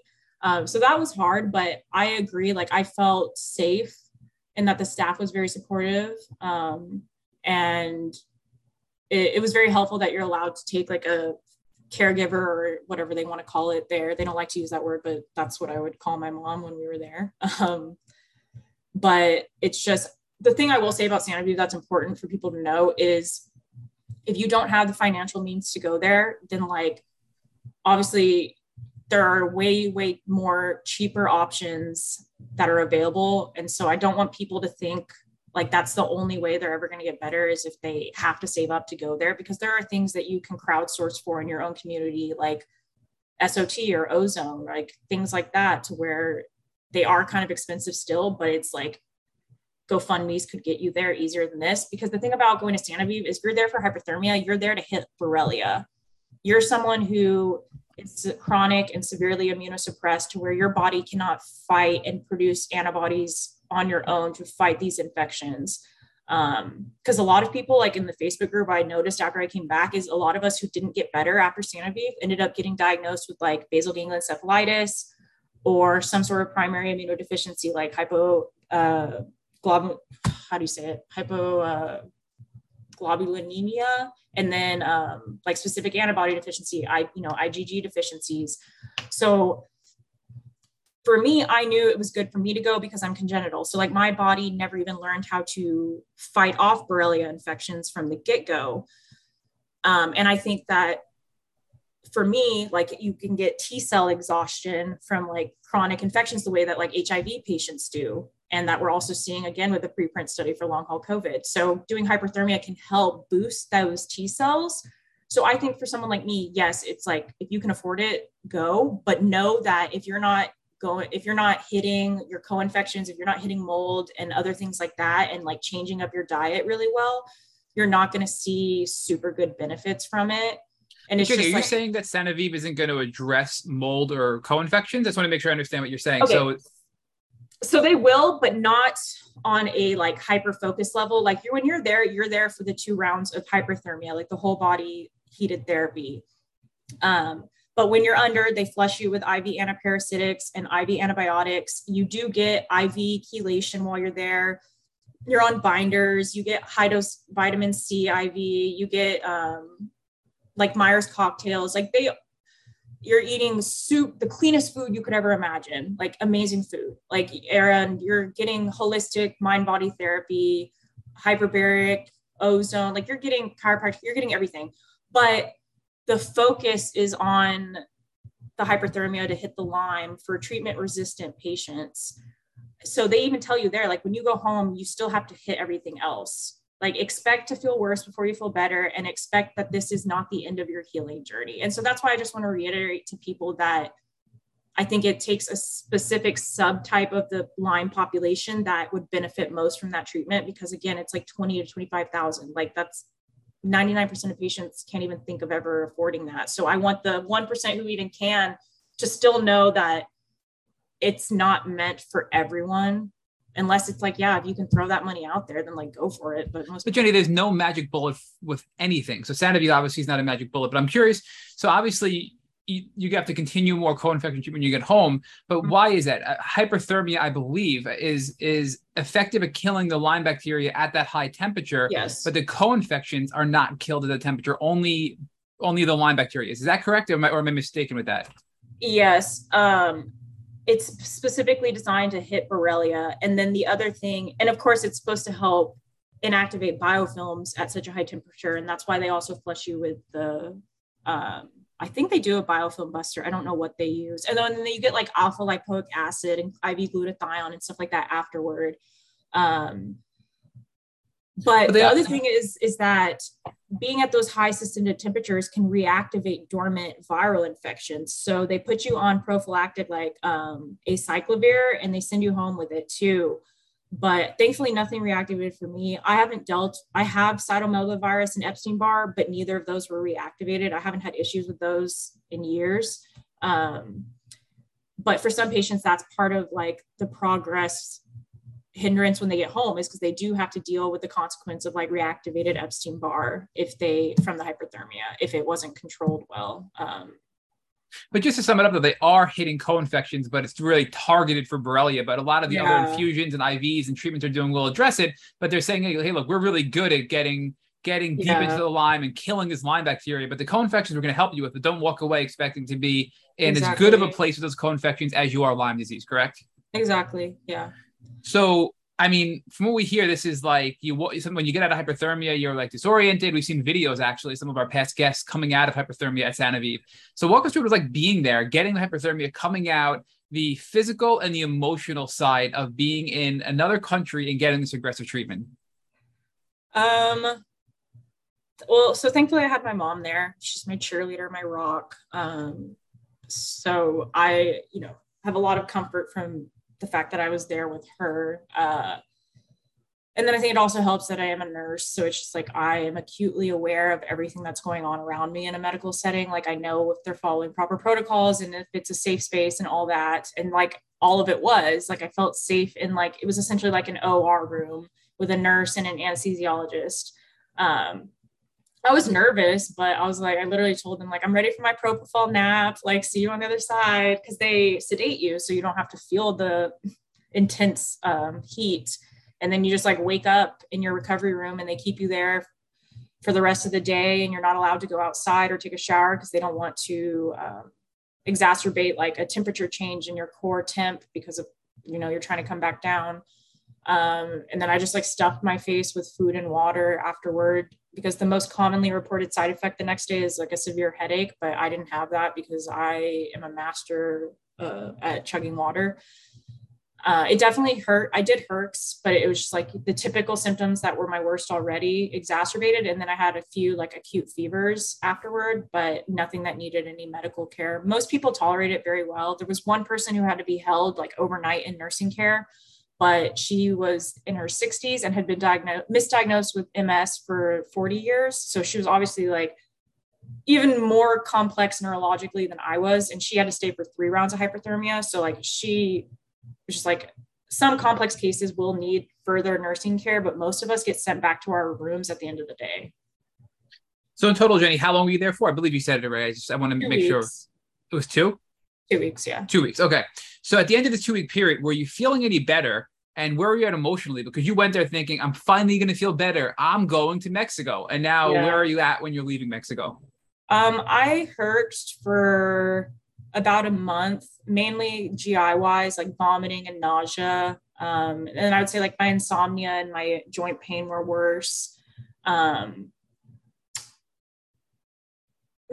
say like my mental health was relatively okay because I still had the peace of mind of knowing like, okay, I'm going to give it like 3 months and, I don't expect to feel better right now. And thankfully, after about 3 or 4 months, I was about 30 to 40% better. Like I could drive again. I could, again, it was during COVID, or like it is still COVID, obviously, but like I was able to like see people with taking precautions, and like, whereas I had just been like isolated in a room for a year, the first year of COVID. like I could restart reading again. Like I was able to like go on some dates, and it's just like things that I could listen to music, like things I had been so isolated from. Like people don't understand unless they're one of us, like what it's like to be like, oh my God, I can listen to the birds chirp again. I can tolerate TV again. So it's like all these, it was just, it was tiny pieces of progress, but collectively it was like very overjoyous and hopeful, giving me restorative hope of like, okay, like these are little baby steps, but it's progress. But I think that's more than baby steps there, Jenny, because you were gone for 2 weeks. Prior to leaving, you were bedbound and horribly, giving up on life, basically, right? You were giving up on life at that point. Within a few months of being back, so 3 months later, you're driving, you're going on dates, you're listening to music, and you're getting your life back. So, I mean, that sounds so simple to healthy, quote unquote, people, right? But I mean, we know I couldn't drive for 2 years, right? I mean, so that in itself is just a transformation, I feel like. So I don't want to underscore how well you did from the treatment of Sanoviv, right? So continue to give us some of those examples of how you improved, and then how you went into the next couple of months as time continued on after that. So let's see, that was like through January, February, March, April. I think around April 2021, is when I finally was like, okay, I'm feeling healthy enough that I'm still like super sick and like too disabled to do much, but I started to like think about a future again. Like I was like, okay, someday I'm going to be healthy enough to be a nurse again. Like someday I started thinking about things like I really want to be a foster mom. And I was like, okay, someday like I can like, that can be a dream again. Like I was able to just stop living stuck in the moment of that debilitating anxiety of like, I have no future. I have no life. Like I'm always going to be this sick. And I don't say that in just like, it's a mind over matter, because it is certainly not. But a lot of that mental anguish was able to start subsiding because I was making physical progress, if that makes sense. It does. You had progress, you got hope back, and you kept making improvements, and you started to plan a life, and you started to gain hope in life again. And it was the opposite of where you were before Sanoviv, right? I mean, that's beautiful. So I mean, obviously it's not perfect still, because, it never is with chronic Lyme disease and co-infections. And at what point though, Jenny, did you realize that you were a congenital case of Lyme disease, meaning that your mother had it and passed it on to you at birth? When did you realize that? Not until I started seeing my Lyme doctor, and we went through like my extensive medical history and family history. Because my mom had been misdiagnosed with arthritis and struggled with some mental health issues. And then my grandpa, her dad, and again, this side of the family like grew up in the hill country all the time. And he was diagnosed with Alzheimer's. So originally they thought it was because he underwent triple bypass and that lost too much oxygen during surgery. But in hindsight, we think that I'm third generation Lyme, because I have other cousins on that same side of the family getting tick-borne diseases rolled out right now. Well, probably getting diagnosed formally rather than rolled out. I think that they were misdiagnosed growing up as well, because 2 of them got sick when they were like prepubescent and puberty age as well. So I think that there's just like a handful of Lyme patients, and like my brother has some psychiatric symptoms of Lyme as well. So like I said, my dad's negative, but since my mom's not, and I just am waiting for her to do a full panel, because I sometimes wonder if we both got babesiosis acutely or if I got that congenitally too, because she's been symptomatic of that for like 15 years. So I'm like, it's not menopause when it's been 15 years of like drenched sweats. Well, Jenny, it's interesting you talking about the fact that your grandfather had Alzheimer's, right? I think you said right. So he had Alzheimer's, and right before this podcast, Rich and I received an email from Dr. Alan McDonald, who over 30 years ago made the connection between Alzheimer's and Lyme disease. And most Alzheimer's patients had Lyme disease, right, in their brain. They were finding it in biofilms. And he just emailed us. I just want to share with you and everybody listening. And he just emailed us before this podcast, and he's made a new groundbreaking discovery that he's going to be sharing with our audience and the world in the near future. So it's encouraging to hear that something that your grandfather was afflicted with so many years ago there's still studies happening today and studies that were happening in the past to prove the connection between tick-borne illness and those conditions. And the more we learn, the more we can help people with these types of tick-borne illnesses, right? So there is hope, and that's cool, where it ties into you're starting to get hope back in life and plan your future. So let's hear more about, as this is about a year ago, right? So what happened from that point, summertime last year through the present date? It seems like you kind of got better and better and better. And you're just now doing more and more and more. Were you able to go back to work? Were you able to, because again, you were bedbound, right? You were literally giving up on life. And then it sounds like you were able to work a little bit throughout the last year, possibly as well. Yeah. So let's see, April 2021 is, I think the next month, April or May, I did my first round of supportive oligonucleotide technique through my Lyme doctor. When I sent out my blood to the lab in Greece, we determined that I am still just actively fighting Borrelia burgdorferi. So all my other strains of Borrelia are either cured or dormant, hard to know which it is. And then Babesia duncani is dormant, but I still have active Babesia microchi. So those, and then I have HHV7. Those are my 3 active infections. But I'm not really symptomatic of the HHV7. So I did SOT for Borrelia. And then 3 months later, I did SOT for Babesia. And then within like a month after that, my dysautonomia improved dramatically. So we're able to determine that the main cause, of course it can be multifactorial, but we think that the main cause of my dysautonomia was untreated Babesia, because I don't have anxiety anymore. I still have orthostatic hypotension, but I don't get the drenched sweats. I don't get the chronic fatigue. My fatigue, I just have normal, I don't want to say normal fatigue because it's still chronic illness fatigue, but it's not debilitating at all anymore.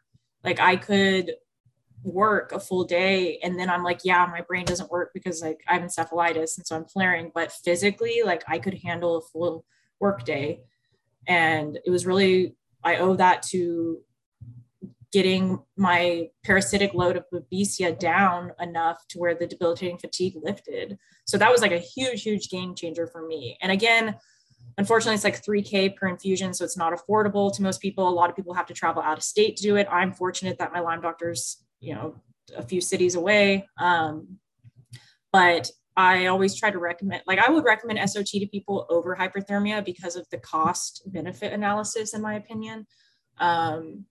So that was a big game changer. And then after that point, when the debilitating fatigue improved, I've started to think okay, I think I can start working again, or I'm getting to that point where I can start working. And then after I did SOT, then I just kept working on my mold detoxing, environmental detoxing. And how are you doing that, Jenny? What were you using to continue to work on that? Were you doing herbal supplements? What was your plan and what was your protocol for that? Different herbs and then different supplements. I guess just, it's so individualized, but I did a lot of glutathione. I had to do IV glutathione because my intestinal membrane was so damaged that I couldn't even absorb vitamins that were PO. So I was either doing liposomal or IV for all of my supplements. And PO means oral, Jenny. I'm sorry. Okay. No, yeah. You're good. Sorry. Yeah. PO by mouth is the Latin term, whatever. So I had to do IV and liposomal, which again, that's super expensive, but now I've been able to transition to where everything is by mouth or a few are liposomal still. But I would do I added in phosphatidylcholine and super big on glutathione, probiotics. It's super important that people add that in. I still do and follow a low mold diet, and I don't have to take anything for MCAS anymore. The root cause of my MCAS was living in mold. I may still get a flare when I'm acutely exposed to something, but I don't even have to take quercetin. It's once I moved out of mold into my apartment, I improved so much. And then B12 IM, because I have the MTHFR gene mutation. And that also is the other thing that helped my fatigue a lot, is when I started doing those injections once a week. And and just like bitter herbs for the liver, trying to add back in cruciferous vegetables. And like I said, a low mold diet. So avoiding, like I cut out coffee, I don't drink alcohol, avoid processed foods, do my best. And I finally this year went completely gluten-free because I did a stool like microbiome testing and I was like really reactive to gluten. So I don't know if it's the gluten or like the glyphosate technically. I don't know. It's like a whole nother conversation, but changing my diet, I didn't notice huge changes until I cut out dairy, gluten, soy, and processed sugar, like all, because I'd cut different ones out throughout the years. Like I've been dairy free since undergrad. But it wasn't until I cut all of them out that I was like, oh, wow, like this is actually helping my gut. Jenny, I'm curious. So have you ever had bread from overseas? Because Ali Moresco tells us she gets her bread, her semolina bread dough imported, I believe, from Europe. And when she eats that bread, she's fine because it doesn't have the glyphosate that we get in our bread here, right? So have you tried that? Because I think it's a good way to help rule out if it's truly a gluten allergy or just, a response to the toxins that we're getting through the gluten that we have here in the States, right? Is that kind of where you were going with this? Yeah, that's a good idea, like somewhat of an elimination determination. If it's not an allergy, obviously don't do that if you think you have a strict allergy versus an intolerance. But no, I've never done that, but that is a very common story that I've heard when Americans go to Europe, especially like Italy. They can eat as much pasta and bread as they want. And just really in general, they can eat so much of the stuff that is the same product as here, but there's not all these additives and preservatives in it that are, they're illegal to be in the food there, but it's the standard American diet. Isn't that crazy? The more we learn, the more wild it becomes to us that this is just standard practice here in the States. But Jenny, so you did, in addition to all the detox, you continued to work on mold and just getting everything, with the glutathione and all that stuff. But you did SOT for Babesia and Lyme, the two remaining strains that were active, correct? Yes. And then, that got you to a point where you were able to really function. So give us where are you at that point, right? Like were you working? Where's your health then? Just want to get a good understanding of that. Okay, so come September 2021, that's when I started doing parasite cleansing. Because we got down the list of okay, I'm hitting, when you go through a typical Lyme list of all the opportunistic infections that immunocompromised people have to fight, we got down to okay, parasites are what we need to hit. And like I mentioned earlier, again, we know that Americans are suffering from parasitic burden, whether they want to admit it or not. But I've traveled to Mexico numerous times. I've gone to Central America. I have swallowed lake and ocean water hundreds of times in my life, eaten raw eggs when my mom told me not to, just ate dirt as a kid, had pets everywhere, so many exposures that we don't realize we have. So I finally did parasite cleansing and it took a while. I started passing biofilms within a month and it was just biofilm for a while. And then I started noticing that my gastroparesis flares weren't as bad after I had been doing the parasite cleansing for a few months. So then by December, I started applying for jobs because I was I want to be on my feet again, be out of my parents' house. I need to get out of mold because I was suspecting that they were starting to grow some mold again in the house. And I don't know why, because they've had it remediated twice, but I just had I had to get out. And so I pushed myself a little too fast because the first 2 months of working, it was really hard. I felt I had the flu. It's just so acute Lyme, just so hard to get out of bed for work and push myself. Cause I went from 2 years of medical leave to full time. I didn't even ease into it. So it was really hard at first. So I started working January of this year again, after a 2-year leave.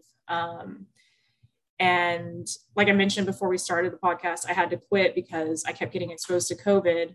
So I'm looking for a work from home job for nursing right now. But I would say after SOT, it was the biggest two things that have helped since then are the parasite cleansing and then moving out of the mold I moved into a brand new apartment so that I could be assured I was in safe housing. And then aside from the VOCs of originally moving in here and flaring with MCAS, within 6 weeks, I felt like a different person. Like I was finally, for the first time, like in my whole life, in parasympathetic mode. I didn't feel like I was stuck in fight or flight. Like I was finally meeting Haslow's my hierarchy of needs, like living in safe housing, which is so. And you think that was the mold, Jenny? So you think moving out of the mold and coming to the clean apartment you're in now was what got your nervous system in a better place? Yeah, I think that was a huge part of it, because again, in hindsight, when I think about the times when I would have severe crippling, because I've had a lot of issues with anxiety on and off, like since I got sick, but the debilitating times when it was like full on panic attacks, or like bawling my eyes out, like in the middle of the night in the bathroom so no one would hear me, like just when it was like at an all-time low of just like disabling, I was living in mold. So I really flare like MCAS and psychiatric wise when I'm in mold, like anxiety, depression, fatigue, weight gain, and like rashes and acne are like my big, like, hey, I know I'm in mold, like right away. And like my gastrocrease is getting worse. So yeah, I think moving into like a brand new apartment, because like also my parents' house is full of pet and dust allergens, because we've lived there since I was in 5th grade. And like we did pull up all the carpets, so I know that helped some, but it's just, I think getting away from all of those environmental toxin and triggers was, especially like lingering mold, was what finally, and then I left behind like all my moldy furniture too. Like I barely brought anything to this apartment. So I do think that was a big part of it. And then since then, I've just been trying to manage with a lot of different herbal tinctures. I'm mainly hitting like dysbiosis right now. So still doing like parasite cleansing, and then I'm on tinctures for like SIBO, and I did do like that stool test. So it showed like the exact types of bacteria and fungi and stuff that are still in my gut. So I've just been hitting all of that since I moved out into this apartment. Jenny, I know we've been talking for a really long time. I know we're pretty much close to the present date, but I want to ask you a little bit more about parasite cleansing, because you know, I know it's an ugly topic. A lot of people are really interested in it. Some people, I think, you know, some people don't appreciate how important it is. Other people think it's probably more important than it really is. And that's just my personal opinion, right? So walk us through the symptoms that it helped you with. Obviously, you had this really big problem with your gut. Your GI tract was just not moving, right? The food wasn't getting automatically moved through your GI tract. So when you started parasite cleansing, you were seeing these parasites come out in your stool, right? Not to be gross, but you're seeing them come out after the biofilm. And as you're seeing this happen, what symptom relief are you getting? And what's the connection between passing of parasites and symptom relief in your body? So I would notice that like symptoms would flare with the full moon. Like I would get the anal itching, I would get the worsened insomnia, and like a little bit of like GI distress and anxiety that lined up with it. So I would notice that I knew I was still actively harboring because of the flares, and then just being immunocompromised my entire life. But then additionally, when I would pass them, then I started noticing over time that because when I flare with my gastrocrease, like I look like I'm in 3rd trimester pregnancy, like hard, swollen, pregnant belly, and it won't go away unless I just abstain from food and water for like a full 24 hours. Like it's just that severe. So I noticed it getting less severe to where like I would recover from it faster. I stopped throwing up as much. I stopped having like reflux as much. Well, I don't have any reflux anymore.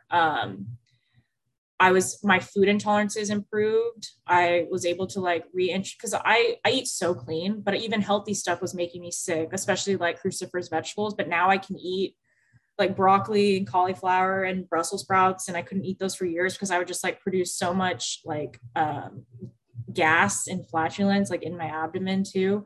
And like my acne started getting better because I would flare with I would get more acne when I would do my parasite cleanse and then like go back to baseline. So it's like that, like you're harboring them because you're having that active die off. And then like the thing with parasites is that they harbor so much of these other pathogens and toxins inside them that if you're not, they're contributing to your immunosuppression. So like you said, they're not the only piece of the puzzle. And I'm so frustrated when people are like, Lyme is really Epstein-Barr and everyone just has a parasite. And it's like, these are all different things, y'all. But I do think it plays an important role in that we severely in Western medicine to this day continue to underestimate how common parasites are and how much they play a role in the average chronically ill person's life, not just Lyme and other tick-borne diseases, but just chronically ill people in general. Like so many of them are also immunocompromised and just don't know that because doctors haven't done further diagnostics to like confirm it with labs.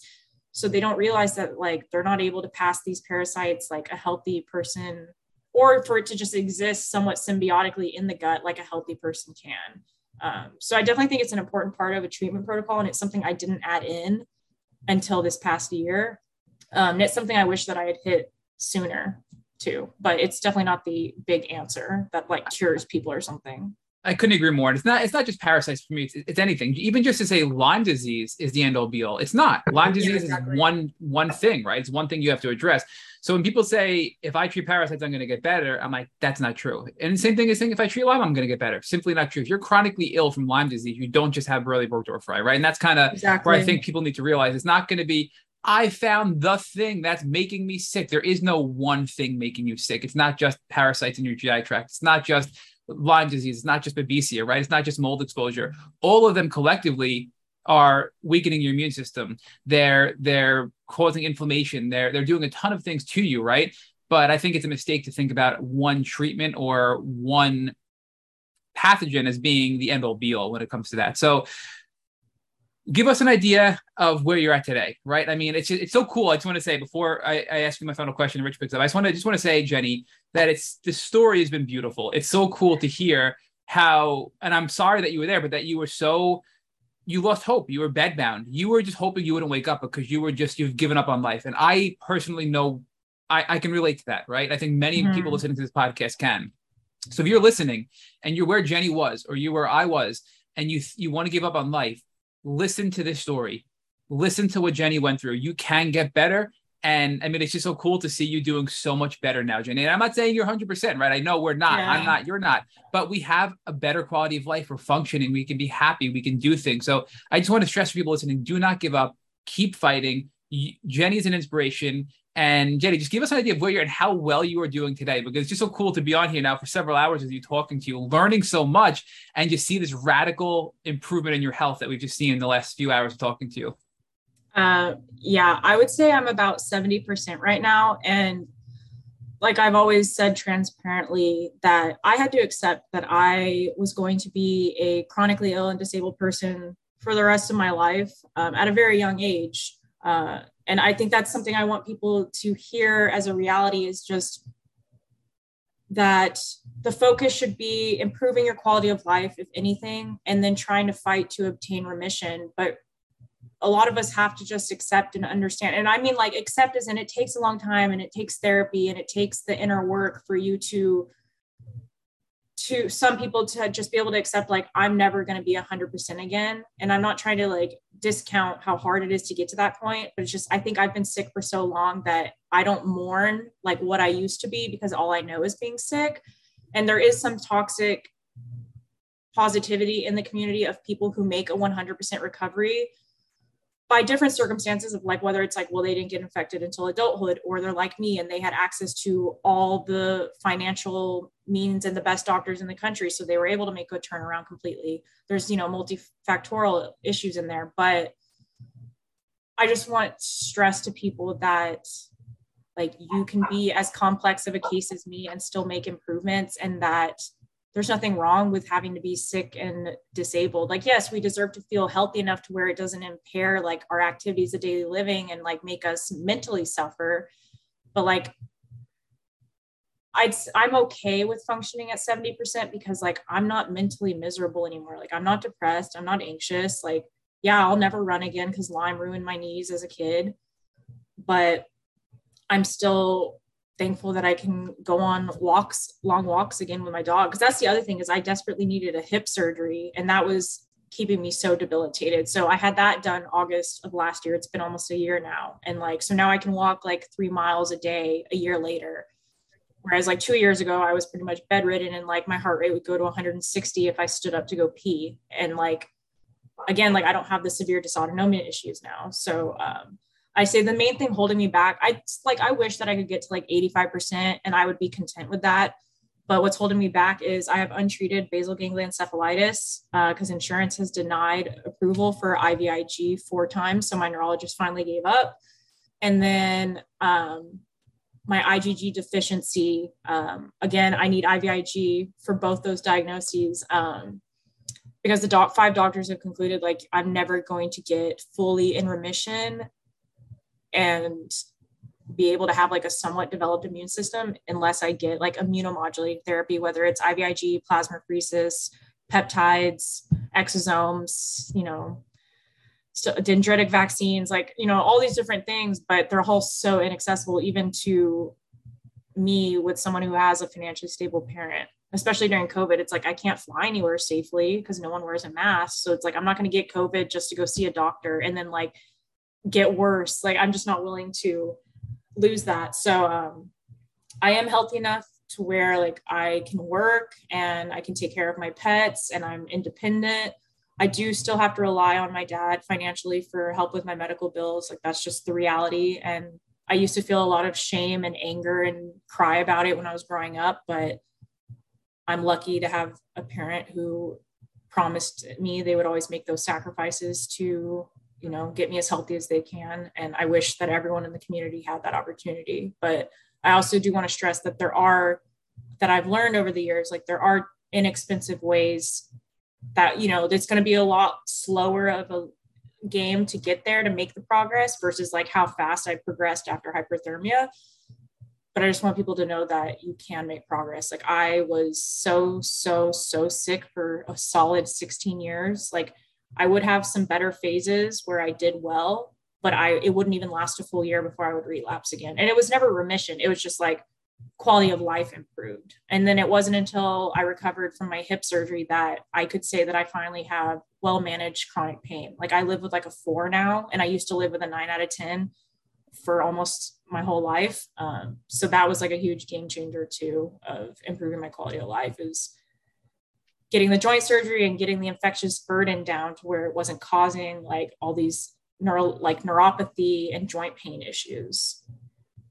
So Jenny, talk to us about where you draw the line between, I'll use the term you used a minute ago, toxic positivity and ableism, and a lack of faith, right? Because I mean, I think it's a very thin line where, we have folks who lose faith, right? They don't think they can get better. And because they have a mindset that doesn't allow them to get better, they're not getting better. But then we have the other extreme. And the other extreme, of course, is this ableism and this toxic positivity. So how do you draw that line? Because it looks like you've done it very well.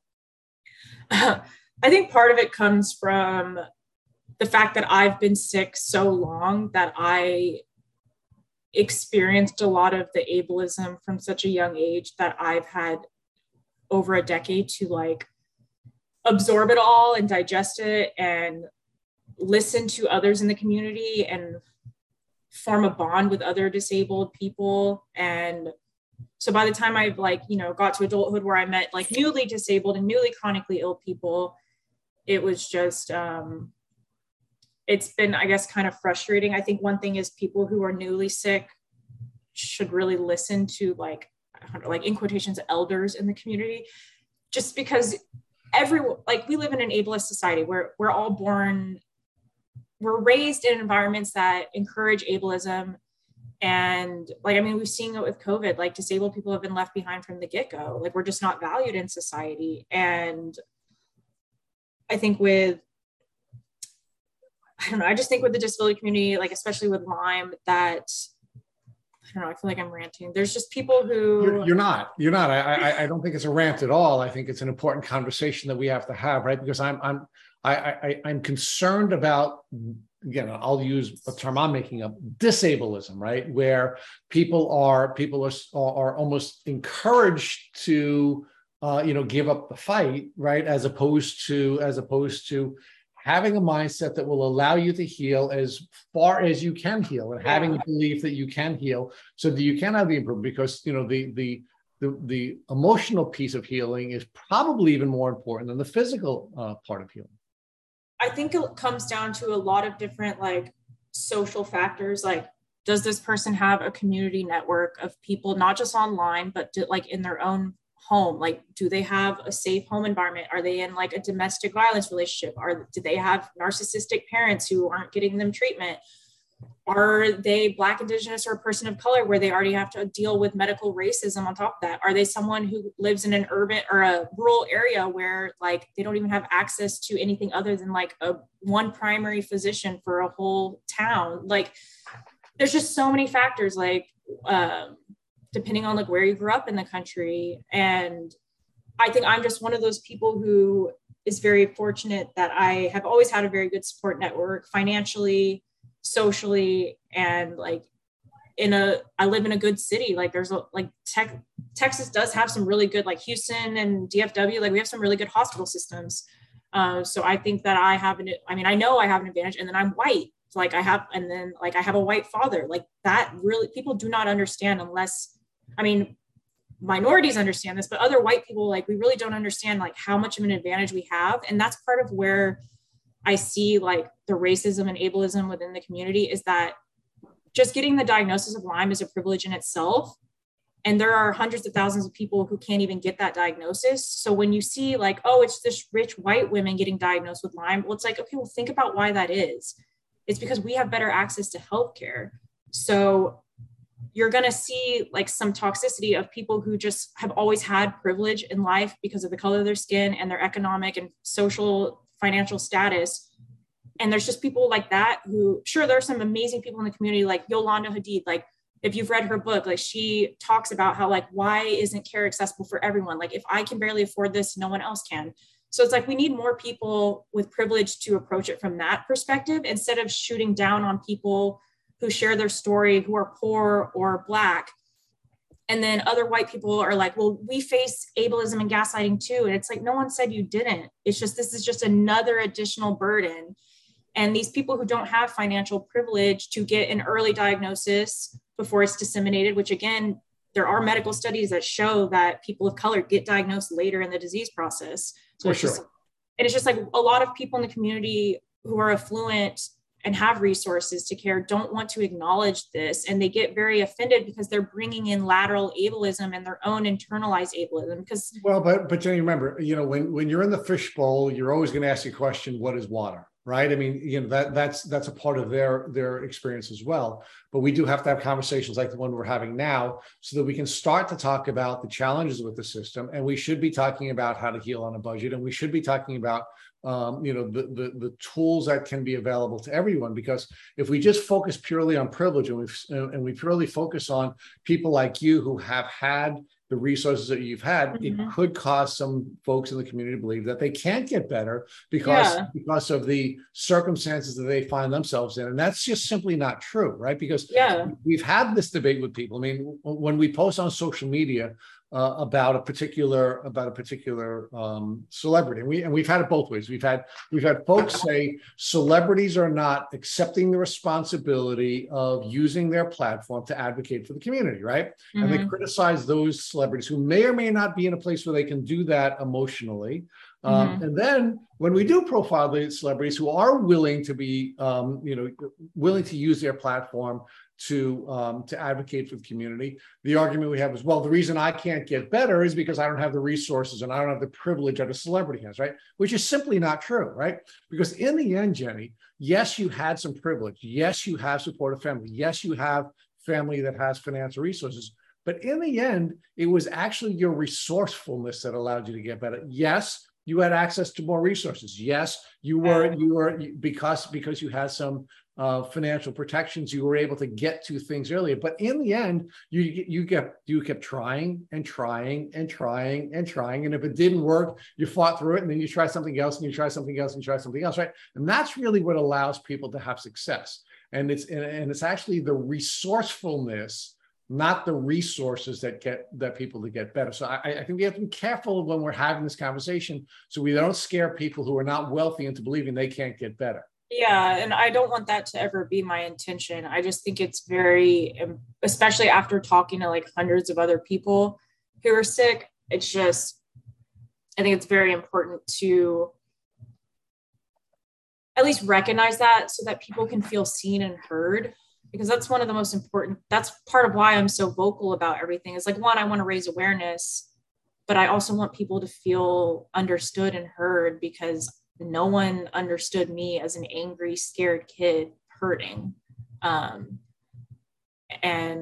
it's like, I can brunt the ableism from people like online and like to the point where they just block me because I get them back so good they like can't cope. But anyway, I think the problem is that people will, instead of just being like, okay, I hear that medical racism is another barrier in the Lyme community, instead of just saying like, hey, I get that, and like let me support you and help raise awareness. It's like people get extremely defensive and like traumatize BIPOC people with Lyme even more than they don't need more trauma. So like that's what I mean by that.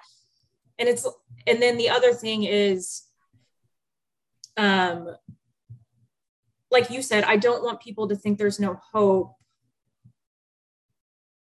But realistically, not everyone is going to go back to 100%. And that's just something that we also need to acknowledge. And that's what the toxic. But let's talk about that, because I did want to visit that with you. What is 100%, and whoever gets 100%? And we're all going to age. Well, our bodies are going to change. We're swimming in a toxic soup. I mean, we're all going to have these changes in our lives, and there are going to be challenges that we're all going to face. And what does that 100% mean? So think about people like, think about like, for example, like Megan. Like there's no way you could ever say that she's going to not be disabled. Like she's had 12 joint surgeries. She's a wheelchair user. Like that's just her reality now. Okay. I developed epilepsy because my Lyme went untreated. Like I don't have seizures now because I'm on Keppra, and like thankfully it's controlled right now. But like epilepsy is a disability. And if I start having seizures actively again, like I may not be able to, like they may take my license away for, a 6-month period. So it's like, it's not even like, oh, I have to have this identity of being disabled. Like it's who I am. It's like, no, like, it's just, it's society is what labels us as disabled, because being disabled, a lot of us are only deemed disabled because society places barriers on our access to care and just like commuting around in life. And I think a lot of people in the Lyme community see the word disability as like something threatening and bad, when that's just because that's the way society raises us. And I know it's like so much more nuanced, and I don't even feel like I'm the best person, because I'm not a disability like advocate and disability justice advocate. No, but Jenny, let's talk about that, right? Because we're at the transformation portion of the story, right? And the truth is, the reason we were really, really coveting an interview with you, and we chased you for a long time, is because, we value the transformation that you've made. I mean, you're one of the bravest people in the community. You're one of the people that is willing to challenge folks aggressively. And I think if we all have the mindset that we just want to get better, and we want to do as much as we can to help as many people in the community, then those types of challenges are going to be embraced. And we've always embraced you, right? I mean, you've challenged us many, many times, right? And we weren't in any way, shape, or form offended by that. We were not in any way, shape, or form wanting to block you. I wanted to engage you even more, because the goal is to be as good as we can be. And in my view, the only way that we can be as good as we can be is when people are pointing out where we're not doing as well as we can do it, right? And you do that better than anyone else, right? And I don't think that's something that that you would have been doing, and you would have been as brave to do had you not gone through what you went through, right? I mean, you went through the hells of fire. You were willing to give up. You were willing to just say, I don't want to do this anymore. And after getting to the other side of that, you became an advocate. So talk about that transformation and how this journey that you went on transformed you into this aggressive advocate that at least we here at Boot Camp find to be very charming.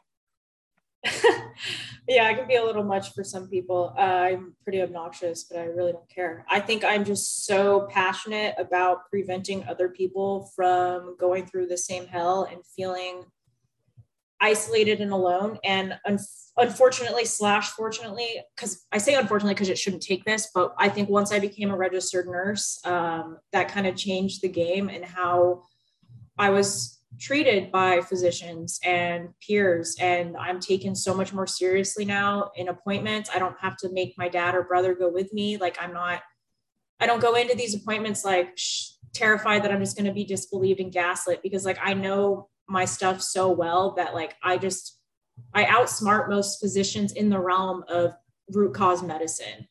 So it's like, it's just when you tell them like, oh, I'm a nurse, like they know they can't get away with as much gaslighting as they can with an average layperson. So I think I take advantage of that background of like fiercely advocating, because just having the credentials behind my name, and that's why I have it on like my social media handles, because other people were like, you should add that, so that unfortunately that's what it's going to take for people to listen. And so I think just once I finally got my formal diagnosis, because I was already a nurse for 2 years when I finally got diagnosed properly. And so then once I realized like, oh, this is super complex and like, I'm not going to get better and like, no one knows how to treat this, I just started getting super passionate about making the information more accessible to the masses, because I've always been passionate about public health. And I think community health and educating lay people is so important. Preventative medicine is the key to prevent suffering, obviously. And I'm passionate about that. And so I think that altogether just drives me to never shut up about this stuff. Well, but Jenny, and in the end, right, the medical system is failing both the physicians and the other and medical professionals, and it's failing us as a patient community, right? Because really what's happened is the industrial medical complex has set us up into believing that when we don't feel well, we should walk into a doctor's office and the doctor will be able to quickly diagnose us and give us a pill and get better, right? So we're not encouraged to respond with ability. And the doctor is now put under tremendous pressure because he, she, or they are in a position where they don't have a lot of information. They don't have a person that's taking responsibility for their own health. And we have this conflict. So on the one side of the coin, we have patients who are feeling gaslit on a regular basis, because we are. And then we have doctors who are burning out, right? Yeah. The system's failing both sides. It doesn't work. And it's all because we've been set up to believe that the system, the industrial complex, will resolve all of our problems quickly. So we don't have to take responsibility, which, by the way, we here at Tick Bootcamp define as responding with ability. And they are expected to be miracle workers. It's impossible, Jenny. It's an impossible task. And it's really just that, a system that's designed to enrich a very small group of people who are either producing devices or producing pharmaceuticals. I mean, isn't that really where we are? Yes, capitalism is a nightmare. We need universal basic income and universal health care. We need big pharma, and insurance should not be able to dictate our access to care and what physician, like insurance is practicing medicine instead of physicians. Like, it's cruelty. And the good physicians are burning out, like you said, because the system's just collapsing. And it's like people who are good, who are well-intentioned and pure in care, that's why they're burning out, because they care and they just see so much suffering and they feel helpless. And so then they start suffering like mentally. And because like healthcare, like suicide and burnout, and I don't even think burnout's the right word, because we're being, we're being abused by the for-profit healthcare system. So I like, when you're in an abusive relationship, I don't think it's burnout. I think it's just like, you can't take the abuse anymore. And so good nurses and good doctors are leaving. Like, it's just, again, I think we can define burnout in a lot of different ways, right? I mean, if you want to use another term to define, exploitation, that's what I was looking for.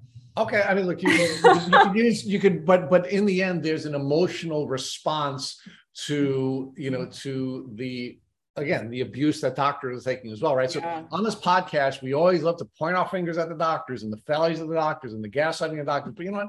It's just not, people become doctors because they want to help. They become doctors because they want to help people improve their lives. That's why they want to become doctors. They're not bad people who are looking to tell you you're not sick. That's not who they are, right? I mean, it's just simply not, it's simply not a fair perspective. We're never going to solve these problems if we don't properly identify the problems. And it's another one of the reasons why, we've come to love you, because you're willing to challenge those types of of issues. And again, I will disagree with you about capitalism another day, but I do think that we can agree that we're never going to solve this problem unless we look at both sides of this problem. And it isn't just the patient population being abused. It is also it is also physicians and nurses and nurse practitioners and other really good people who are in a position where they cannot help the people they feel called to help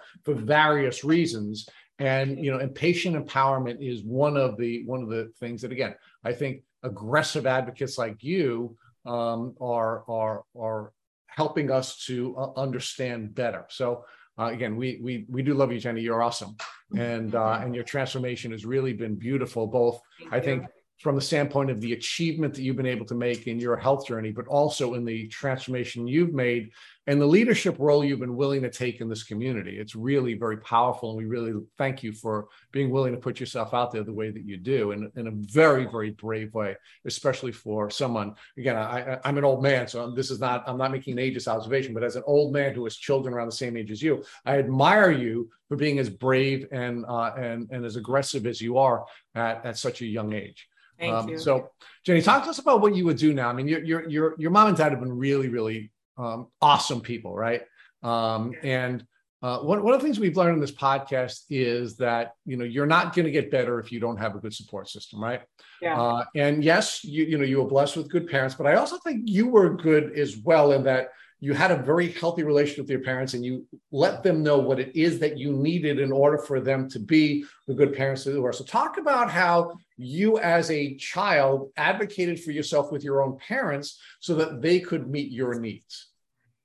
Again, I am one of the lucky ones, and it honestly just like disgusts me that not everyone gets to have this story.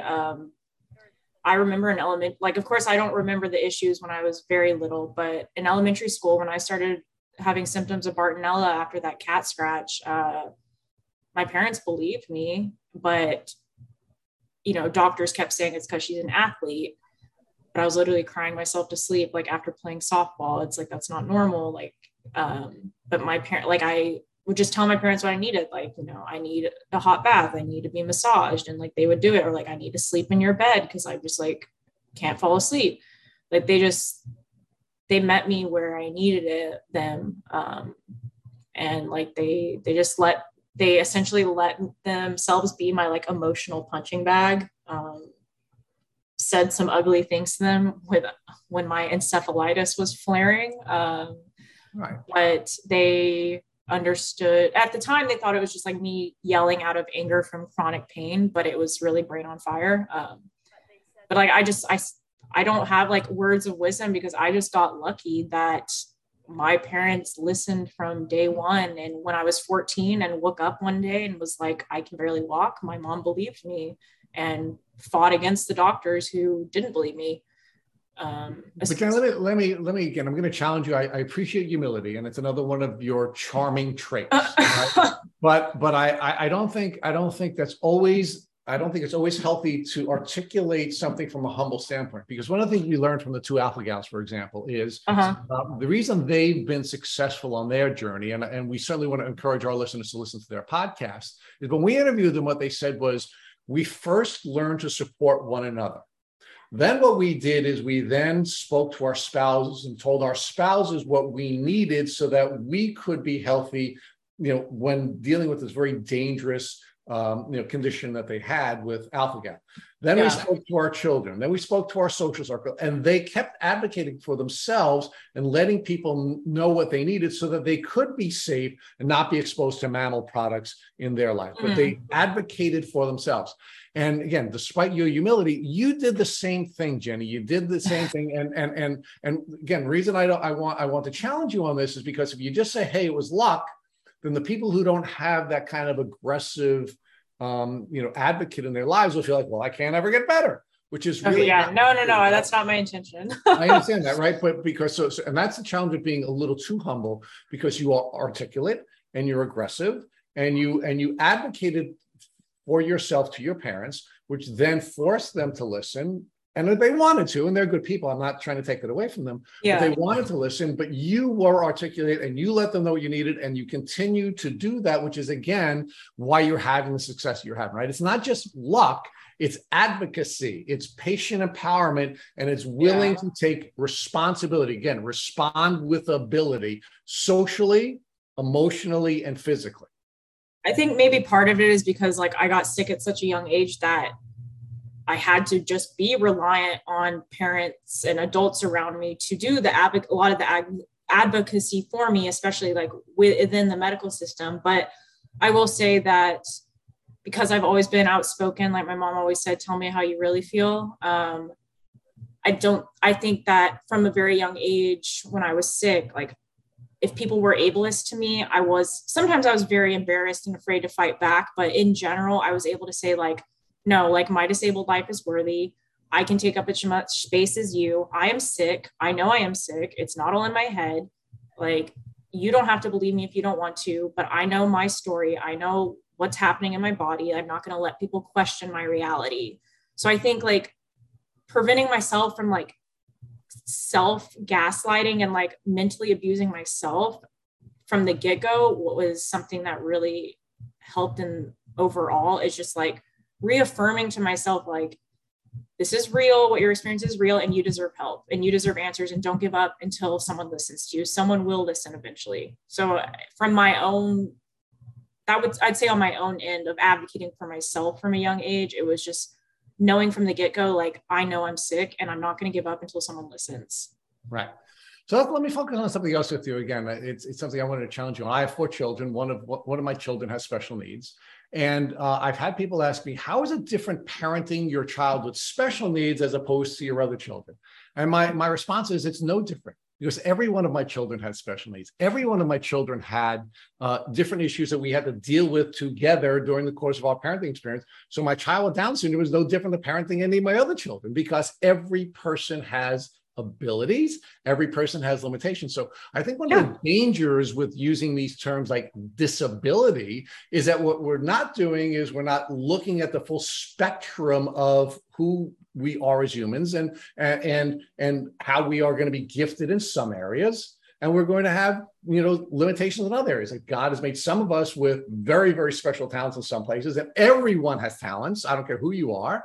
And some of us are, not going to be as talented. So I think we have to be careful when we're using terms like this, because there's no perfect person. That person doesn't exist, right? Yeah. And we should be spending more time focusing on the superpowers and the things that make each one of us unique and special, rather than on those things that are causing us to have challenges. So, I mean, that's part of the problem, is seeing disability as something inherently negative or like a bad connotation, when it's just a word. But that's our ableist society. It's like people think it's some dirty word. They think it's such a dirty word that they have to come up with all these euphemisms like specially abled or differently abled or some straight up slurs instead of just saying the word disabled. Like even special needs is not an appropriate term, because the education system has weaponized that to prevent disabled children from getting their basic needs in the system. So that's why it should just be teachers who work with disabled students. Like, that's just what it should be titled, not because they're, like you said, their needs aren't special. They're just needs. Like, all children have different needs. Everyone has needs. Yeah. And so it's very damaging. Like, I cringe when people hyper focus on like those euphemisms, like differently abled or special needs, when it's like, that's just disabled. Like, it's just a piece of who you are. It's like, I am disabled and I am white. Like, those are just 2 parts of who I am. Like, neither one is my full identity, but they're a part of my identity, and there's nothing wrong with that. And I think that's part of where society, and even within the chronic illness community in itself, like, that's just a huge barrier of understanding that people don't get, because society is just overall so toxic with ableism and has tried to make everyone think that having limitations to your daily abilities is somehow inherently bad, when, like I've said before, the thing that limits disabled people in society is our inaccessibility, like, in the classroom, or like in transportation, or even just something as simple as people not willing to wear masks. So like immunocompromised people can't go out. So it's just, Disabled is not a dirty word. It's not a bad thing. And it's just a piece and a part of who we are. It doesn't define our entirety. So now let's talk about your mom and dad, who have been so wonderful for you on this journey. If God forbid your mom came walking into your apartment right after this podcast and she had a tick biting her, what would you recommend that she do so she wouldn't have to go on a chronic journey? Call Dr. Offit. No, honestly, I always tell people, properly remove the tick and send it out to one of the labs because they're going to get better results on that versus your blood work, especially because it can take up to 6 weeks to even start mounting a response to the infections. So I always tell people that. And then I recommend, obviously it's not medical advice, but push your doctor to give you 6 weeks of doxy and then run a full tick-borne panel no matter what. Because even though it's more expensive to throw down a few $100 for that test in the beginning, think about the thousands to tens of thousands you spend on treatment if they become chronic and you don't hit them hard in the beginning. So I always try to emphasize that to people, and maybe even try to start on like some basic antimicrobials like artemisinin. And again, not medical advice, but just I would try to get them started on treatment immediately, because I want people to also understand this is part of why we don't shut up about this, because if you do catch these in the acute phase, there is still a lot of hope for a full recovery and even being completely cured. And it's just, if we can get Western medicine to start focusing on that and hitting it rigorously right away and stopping all the misinformation of don't treat until they have symptoms, or like not treating as soon as you see a bullseye rash. Like, we should be doing prophylactic treatment. And then we would see so many better outcomes and less chronic people. So I would freak out personally because I have so much PTSD.